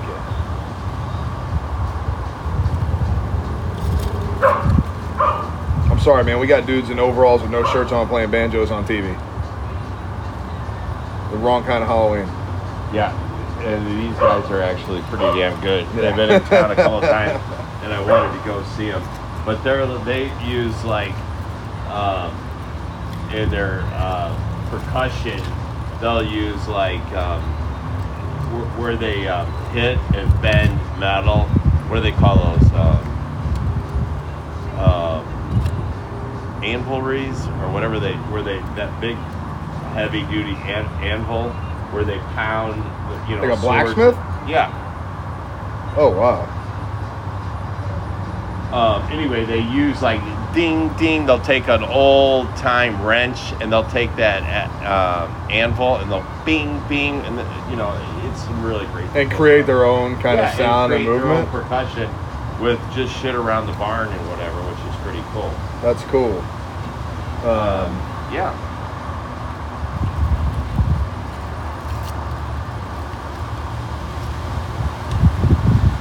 Yeah, man, there's a lot of fun. So speaking of advent calendars, I know I talked about this earlier. I brought up Oliva, but Lit Cigar Lounge has all the Oliva calendars, and you know, and of course, thank you to their continued support and following on the podcast and everything we're doing. We're very excited about next podcast. Yeah, not for there. nothing. I mean, are we at our 2-year anniversary? Or we passed with them? We already did that, bro. Yeah, 2-year anniversary we with already them, did and that. Lit has been really good to us. I mean, I remember walking in there. So we're at 3 years in December. At Lit, Yeah. and we did a podcast with Brian and Dana. Of course, Dana probably wasn't on too much, but She said hi. We got her to say hi. Yeah. Yeah. But he was like, "Hey, I really like you guys, and would love to have you guys here, and let's do a locker with you guys, and do a podcast a month." And boom, the rest is history. Yeah, it And worked just out a great kind of like relationship with them. It's been awesome, man. I mean, it really has.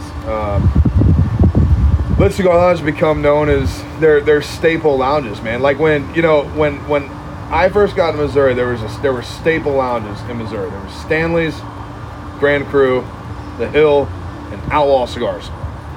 Like if you were in the state of Missouri, there were 4 lounges you had to hit. Right? Yep. Now there's Lit Cigar Lounge, Grand Cru, City. The Hill, Stanley's, La Cultura, Outlaw, and maybe even Outlaw Brewery.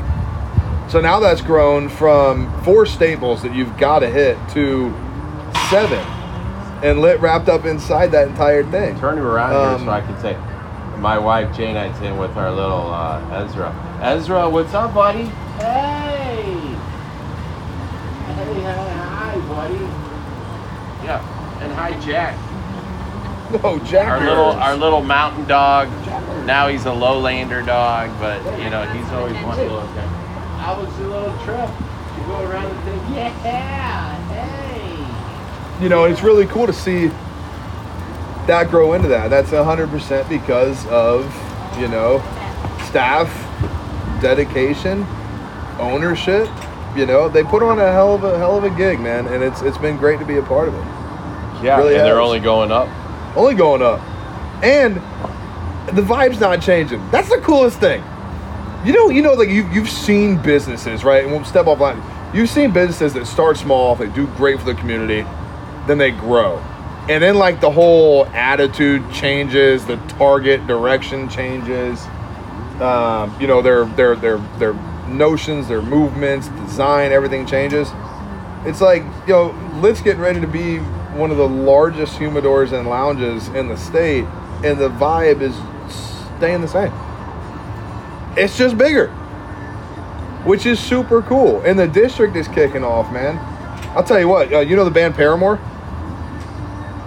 The band? Paramore, yeah. They started in like 2002, 2004. Huh. No, okay, well they played at the Factory, I think 2 weeks ago.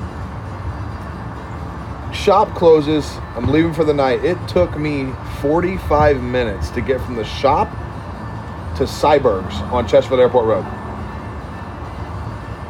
That concert was every square space of that showroom was sold out. Wow. Have you been in there yet? No. We were gonna go to the Dirty Head show this year, but that got canned. We gotta find a show all I want to go to. General admission tickets, anywhere from $27 to $35. What I love about that venue is, hey buddy. Hey Ezra. Look, you just waved and said hi. Hi, buddy. And you get into that venue, and you know the problem, like when we went and saw Revolution, right? Yeah. You had to kind of come out of the stands, go outside to get a drink, and come back. There are 9 bars inside the Factory, and with the exception of one of them, no matter what bar you're at, you never leave the show. Cool. It's super cool, man. It is so well put together. The Factory is that, you know, there's something to be said. Like, you've been to Red Rocks, right? It's amazing. I know people have been to stadium shows, but there's something to be, like, I really like that amphitheater we saw Revolution at. I thought it was really cool. But the Factory is, they built that thing perfectly. It's an amazing, amazing music space. Well, I'm excited to go there. I could have swore, it was Billy Bob Thornton, maybe the Troubadours or whatever. Yeah, that was last year. And I was wanting to get to that, it didn't. And I don't know, man. You just got so much going on. You just got to schedule out some time, and hopefully you can make it. And but the shows that I've got to go to this year, I loved each and every one of them. They've been great. Yeah, live music's always great. Always great. God, I would love to have somebody here this afternoon. It would have been fantastic. Just a guy. You know, like, all you need is a guy who can play some stuff. And then, you know, there's the guys who just have a guitar and can keep you entertained, and they're good. And then there are the guys who can lay down tracks. It's just amazing as well. He like is Keller single-handedly one of my most favorite local musicians. John Shanahan. He plays at Lit once a month. I think he's the second weekend every month, second or third. That is a guy with a guitar and a speaker, and he can do everything from reggae, ska, to country, to rock, to punk rock, to jazz, and it's him on a guitar.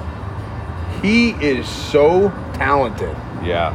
It's amazing. Do we know a guy like that? Like, I know John Shannon. the other guy that comes to mind is Willie Nelson.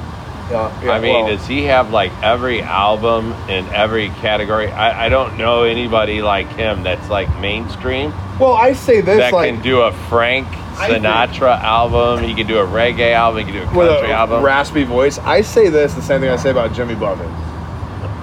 They're not talented singers. They're good musicians, but I think people have fanned around them for so long because of the experience during the concert. You know what I mean? Like Jimmy Buffett's got parrot heads all over the damn country. You know, the Parrot Head Convention in Key West every year brings tens of thousands of people. I know. Now they're all on AARP plans, but they're there. You know, it's that kind of idea. Like you go to a Willie Nelson concert to get stoned and listen to good country music, I think, or get stoned to hear good country. I don't know. One of those things. You know? Nothing wrong with that. Okay.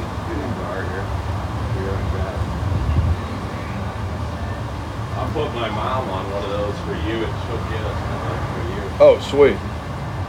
So he's got inside the ashtray, like when it's windy, he's got I do believe it's probably a cigarette ashtray, but it is like a pan with a lid on it. And you drop the lid down, and so it's been windy out here, so we've got no ash anywhere. We've dropped the ash into it, and you just put the lid down, and it fits right inside that Tatuaje ashtray. So that's been really good. All right, talk about it, buddy. Well, when I met Jared down there, he was like working this sample. This is juice that he got from, I'm assuming, and I always get this mixed up, MGP, and it's probably aged over 6 years, and he is working on a finish with a heavy char on a straight rye. And this is what he's got in this bottle. So you've got 6 years, and then he has finished it, a 6-year straight rye, and then he's finished it with a little more heavy char on it. And I tried it, and I was like, and you can see it.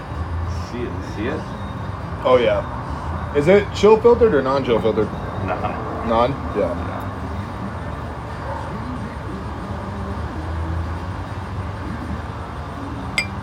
We'll get a picture of that for you guys. We'll show everybody on the Patreon the after hours too.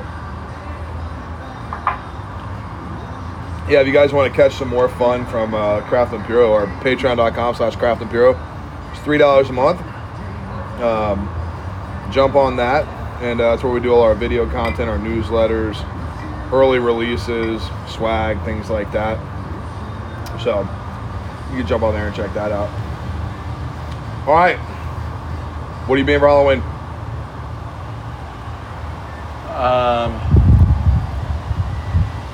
Well, you know, the last 2 or 3 years, I've done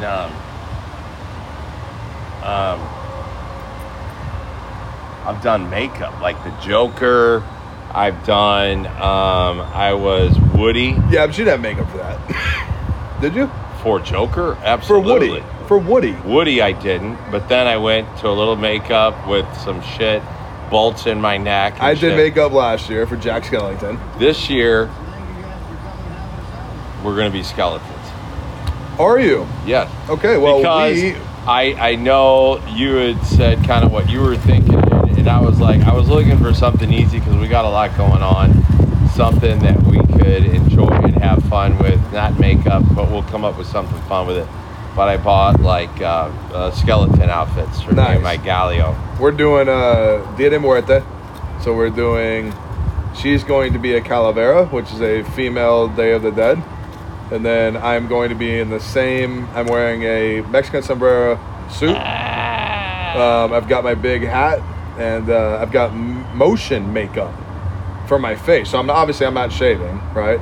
But the makeup fits my cheekbones and my eyebrows. So when my expressions move and I talk, it looks like the skeleton is moving with my face. I saw those online and I almost bought one. They have skulls that they move with your mouth. And I thought you had a Jack Skeleton. I did have a Jack Skellington one, but I was going to have to shave. Oh. And okay. I'm not about that life. So, Yeah. you know. But, anyway, so yeah. And then the funny thing is I was online the other night, and the Azul that we like, they just came out with a new Azul, like Day of the Dead. It's like an Azul all decorated like the Day of the Dead. It's not new. That's the extra añejo. It's Well, got the I purple, the should've known green, that the you would yellow. know. Yeah, it's so I'll never Pricey forget. as hell, but I was thinking about you as like, God, that'd be cool to have with our My little first deal. visit to Fox Cigar Bar in Scottsdale, I think it's the Glencoe location, I think. I walk in, they've got, McAllen, my origin was a McAllen guy. They got McAllen 30, number 6, and 45. I asked about the cost on 30, 300 something. Number 6 is 300 something. And then they have every Azul. So they have the Blanco, which is the clear bottle. The Reposado is the bottle that we drank, the blue and white bottle. You have the Gold, which is the black bottle with the gold accents.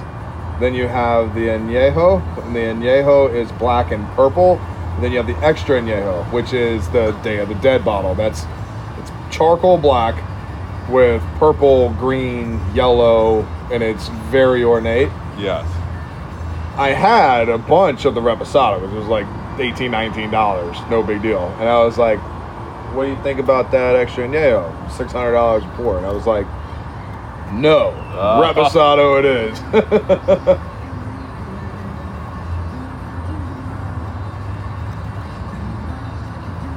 I hope that our viewership gets to a point where maybe we don't have to actually purchase a whole bottle, that our viewership would earn us some samples, because there's so much good stuff out there that I would like to try on the show and tell you guys about. And maybe we're close. Yeah, but I don't ever want something just thrown out. I want to work with people. Well, you know? I'm just saying, if we could get some samples in and try it and talk about it, and we're like, wow, this is like worth digging down the rabbit hole to try to find a bottle of this, because there's so much stuff out there. So good. There's so much stuff out there. It doesn't even taste like rye. Well, it's way different from where we just left up. We took a hard left turn. Like, we just got off the Old Forester train and we walked across the platform, and now we're on the rye train. And I'm just like, hell yes. Bye-bye to Old Forester train. Now we're on the rye train. Right. The rye train just left the station and we're on a new ride. 100%. And this is in the barrel. We'll show this off in the after hours for the Patreon too, and we'll get a picture for the Instagram as well. But it's something else. And here's the crazy thing. This is not even out there. This is for your eyes only. This was a sample bottle gifted to me for our show. And we were going to talk more about it today, but might as well get it going. I just think Barrel King has got some great ideas. And it's nice, finally, driving through Bourbon, Missouri. Now I just need a cigar shop to open in Cuba, Missouri. And we'll finally nail it. I know the funny thing about Cuba is the first time I came to Missouri and I drove out to Rolla, one of the best bourbon clubs, and then have Cuban, like have a cigar shop in Cuba with every kind of cigar you can think of. It just look. I understand the area. I understand where it's at, and I understand how this whole thing works. But I was like, damn, why don't you play on the name? It's Cuba, Missouri, right? You could do Cuba Cigar Company, Leave the N off. It would just draw attention because people see the word Cuba and think Cuban. Push people in the door. But I understand that. But can you guarantee, like, that's a small town. It's not huge. No. Can you guarantee there's enough traffic coming off that highway to generate your business? The nice thing about Cuba, it is the airway to all good times as far as summer, right? Because all the canoe trips, all the Wazoo, Gasconade, all the and believe me, I'm talking, and I don't know canoes like for shit, but the rivers that everybody through the summer goes down and camps and does, all comes through Cuba, Steelville, the Wazoo, or and I'm probably not even saying that correctly because I'm not a small waterway rat or a canoe guy, but yeah, it's a great area. It's fantastic. It's like, that's where people go to canoe and do their shit here in Missouri.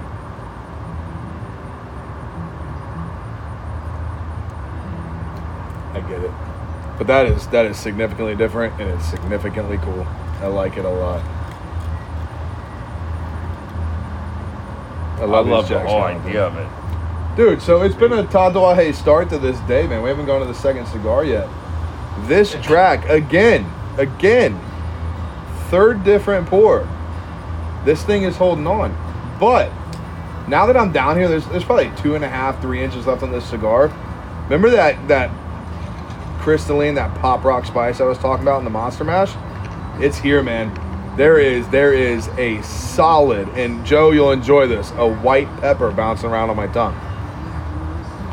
Yo, the way he described that citrus spice, this is like a zested orange with just pepper all over my tongue now, which is great. It's what I'm going for. I love it. The beautiful thing about that, and what I think we do that I enjoy, is I didn't read any reviews or anything about it.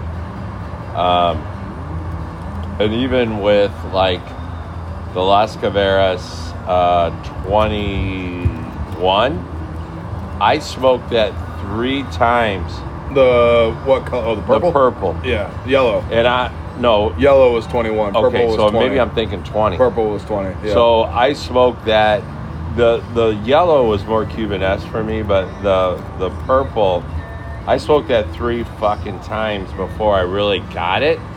And I think that's legit because sometimes, depending on where you are, how you're feeling, what you do, you need to smoke some of these cigars 2 or 3 times before you put a true evaluation on. Kind of like bourbon too, because we open a lot of new bottles, and I don't like to talk about bottles that we've just opened because I think once it's like when you open the bottle, you give life. And then when you give life, it starts becoming its own. I've drank that birthday bourbon a couple different times initially, and it's as good as I've ever tasted it today, as well as the other one. Dude, that birthday bourbon was mellow and had great, we've moved on to bigger proof stuff now, but I should have said this earlier. What stuck in my mind about that bottle is it was just an even drinking whiskey, right? Like you could, I don't know how to say, I think whiskey drinkers get this, like you could feel the age on it, or you could taste the age on it, but there wasn't anything incredibly contrasting in it, There was no big high point that just explodes, right? My thing with this rye from Barrel King, there's a lot of back-end sweetness on this, but right away, there's no rye spice. It's like the proof of it touches your tongue and then it heats up into a sweetness. There's no spice from the rye. There's not even that granular sweetness you get in like a Sazerac, right? Where it's like in Sazerac, I always get a really cool like honey taste in it. That's almost like flavored sand, if that makes sense. It kind of bounces across as it goes down. There's like speed bumps as you drink it. Not here. In the Barrel King. And another thing about this particular pour, it all sits on your tongue. when you throw it up in there and you chew it around like I do, give it a little air, it all stays there in the palate. When it goes down, I'm not getting a lot of go down. I'm getting, it's all staying up in the, in the room there. Oh, like that fresh palate kind of pour we've talked about. I mean, we're talking about the proof of it, which is high. And I'm getting no heat, no nothing on the down. It's all staying around and partying in my mouth. This rye does. And this cigar is killing it now, man. Killing it now. Hey, you know what's crazy on this Drac? The wrapper on this thing is a Habano Maduro? Habano Pro, I think? It's a blended wrapper that's on the Drac. Wow. I might have to look that up. It's a Habano something that's on it. But I'm excited. I'm done smoking these. I've got one more to smoke. I've got 5 left in the box. I've got 5 Frank left in the box. I've got a couple of each of them hanging out. I'm going to try not and touch these until Pete is done with all of the Drac Reduxes, the Monster Reduxes. And once they're all done, so it's going to take another 10, 12 years. Once they're all done, come back and start again at Frank, Drac, Wolf, Jason, or with the order. I think it's Jason then Wolf, or Wolf then Jason. Faces in a couple of years. That one I'm excited about. That's my favorite monster of all time was the face. I think I have one Robusto of the face left out of the that I haven't smoked yet. The Monster Mash? Yes. Yeah. But I enjoyed the shit out of that. That was actually, I think that was a I know we talked about it a couple years ago when it came out, but that blend, or that release in that box to give everyone, and I almost wonder, we'll ask this, we're going to have Pete, Casey, and Dan on in December or January. I want to ask them this question, but I wonder if the idea for the Reduxes wasn't even around then, and he was just putting a Monster Mash out as a monster release. Well, we're like but that 7 was years so behind cool. on some of this shit. So cool. On what? When I go back and look at monster boxes, I'm Jekyll and Hyde. I mean, oh, dude, I go back and look at all these boxes, man. I've told you we've this. missed a lot of shit. We have missed shit. I kick myself in the ass for when these boxes released 7, 8, 9, 10 years ago.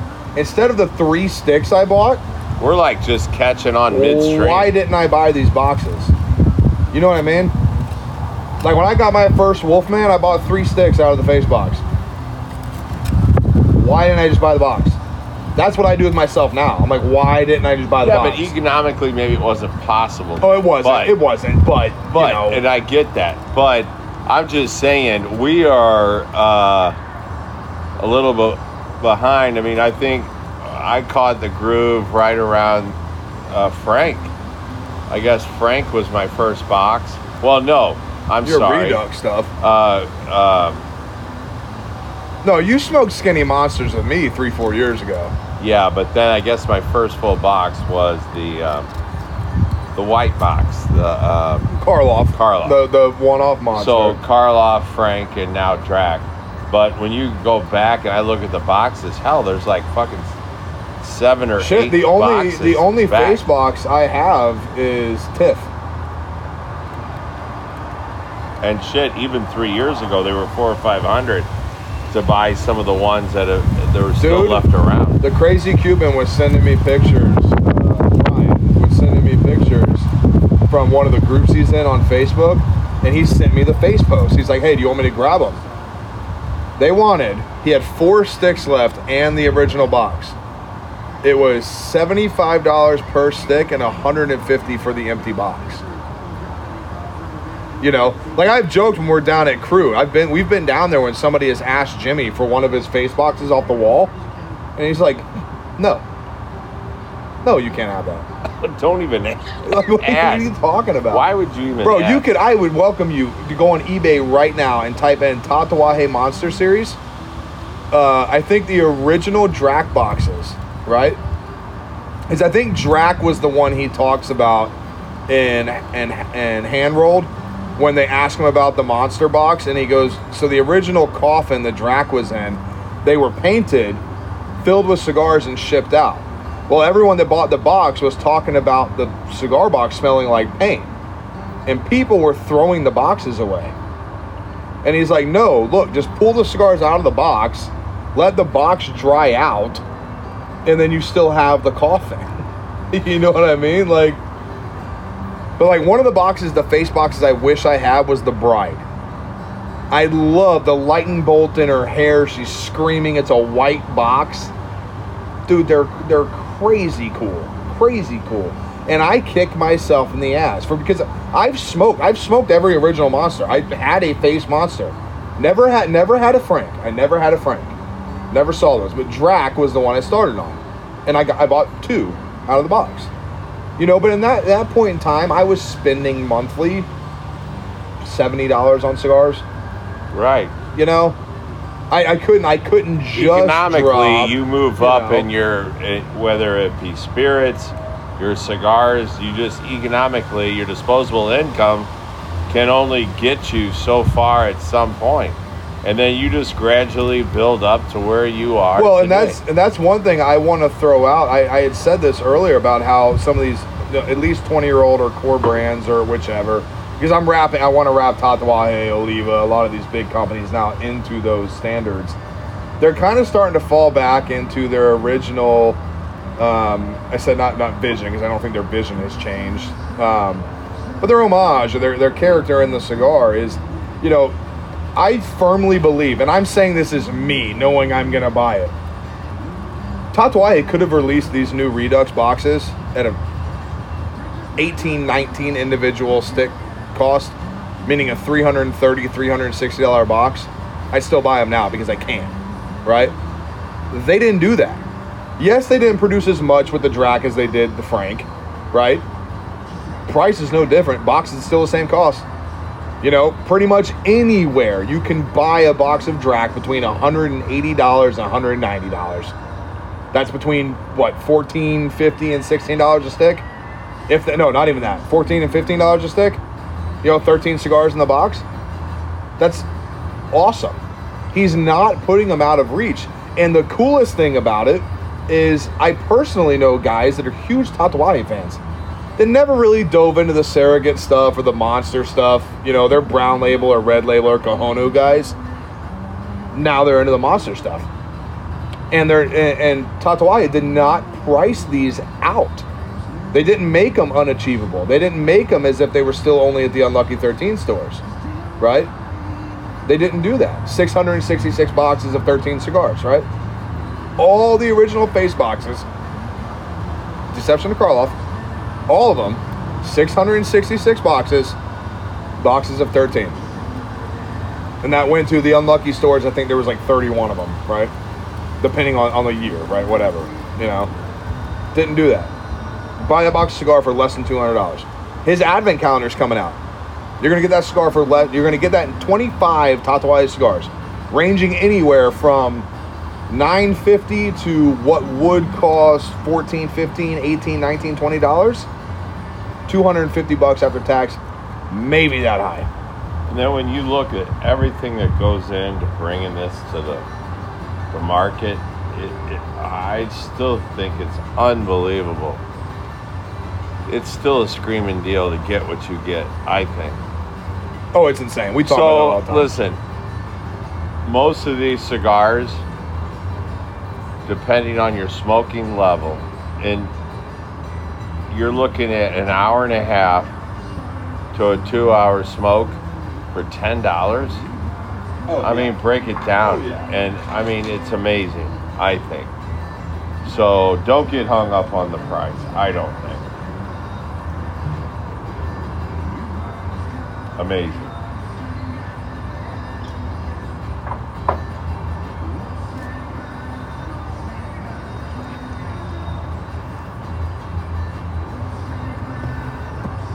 It's funny because I'm sitting here looking at my pool, and there is a little flamingo which cost me $4. And I've had this pool now 2 years. That flamingo is still floating around for $4. And then the girls have bought a swan and a chicken that are huge. They're dead, buried, and gone. But the $4 flamingo is still floating and looking good. Love it.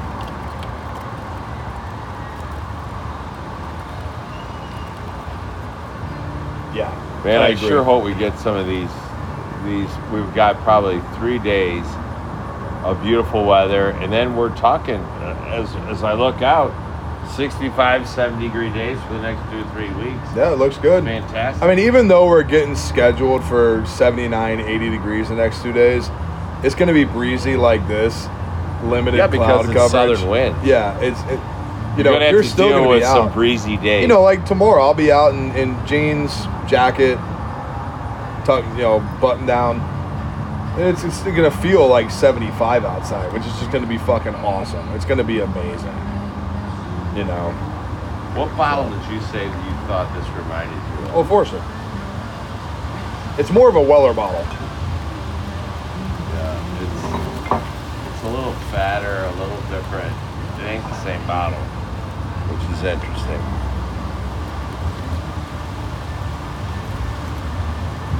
All right, guys, thank you so much for listening. What we're going to do now is we're going to get our after hours in, our little small video set up for the Patreon, kind of talk about all the things we talked about today, show off some of the active bottles on the table.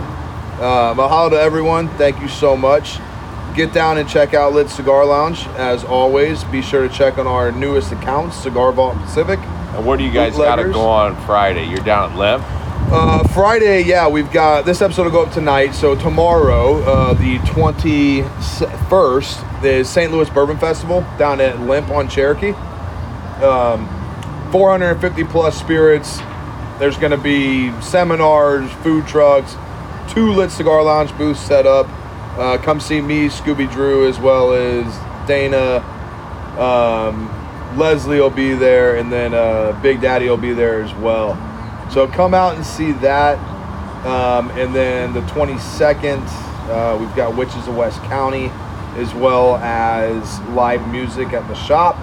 On the 27th, we've got our Spooky Vibes or Local Legends tour at Grand Cru Cigars. We're very excited about that. And that'll be our Halloween episode, so we'll pull some nifty tricks out for that. Probably going to be a heavily dominated Craft Imperial and Tatuaje / Viaje event on that podcast.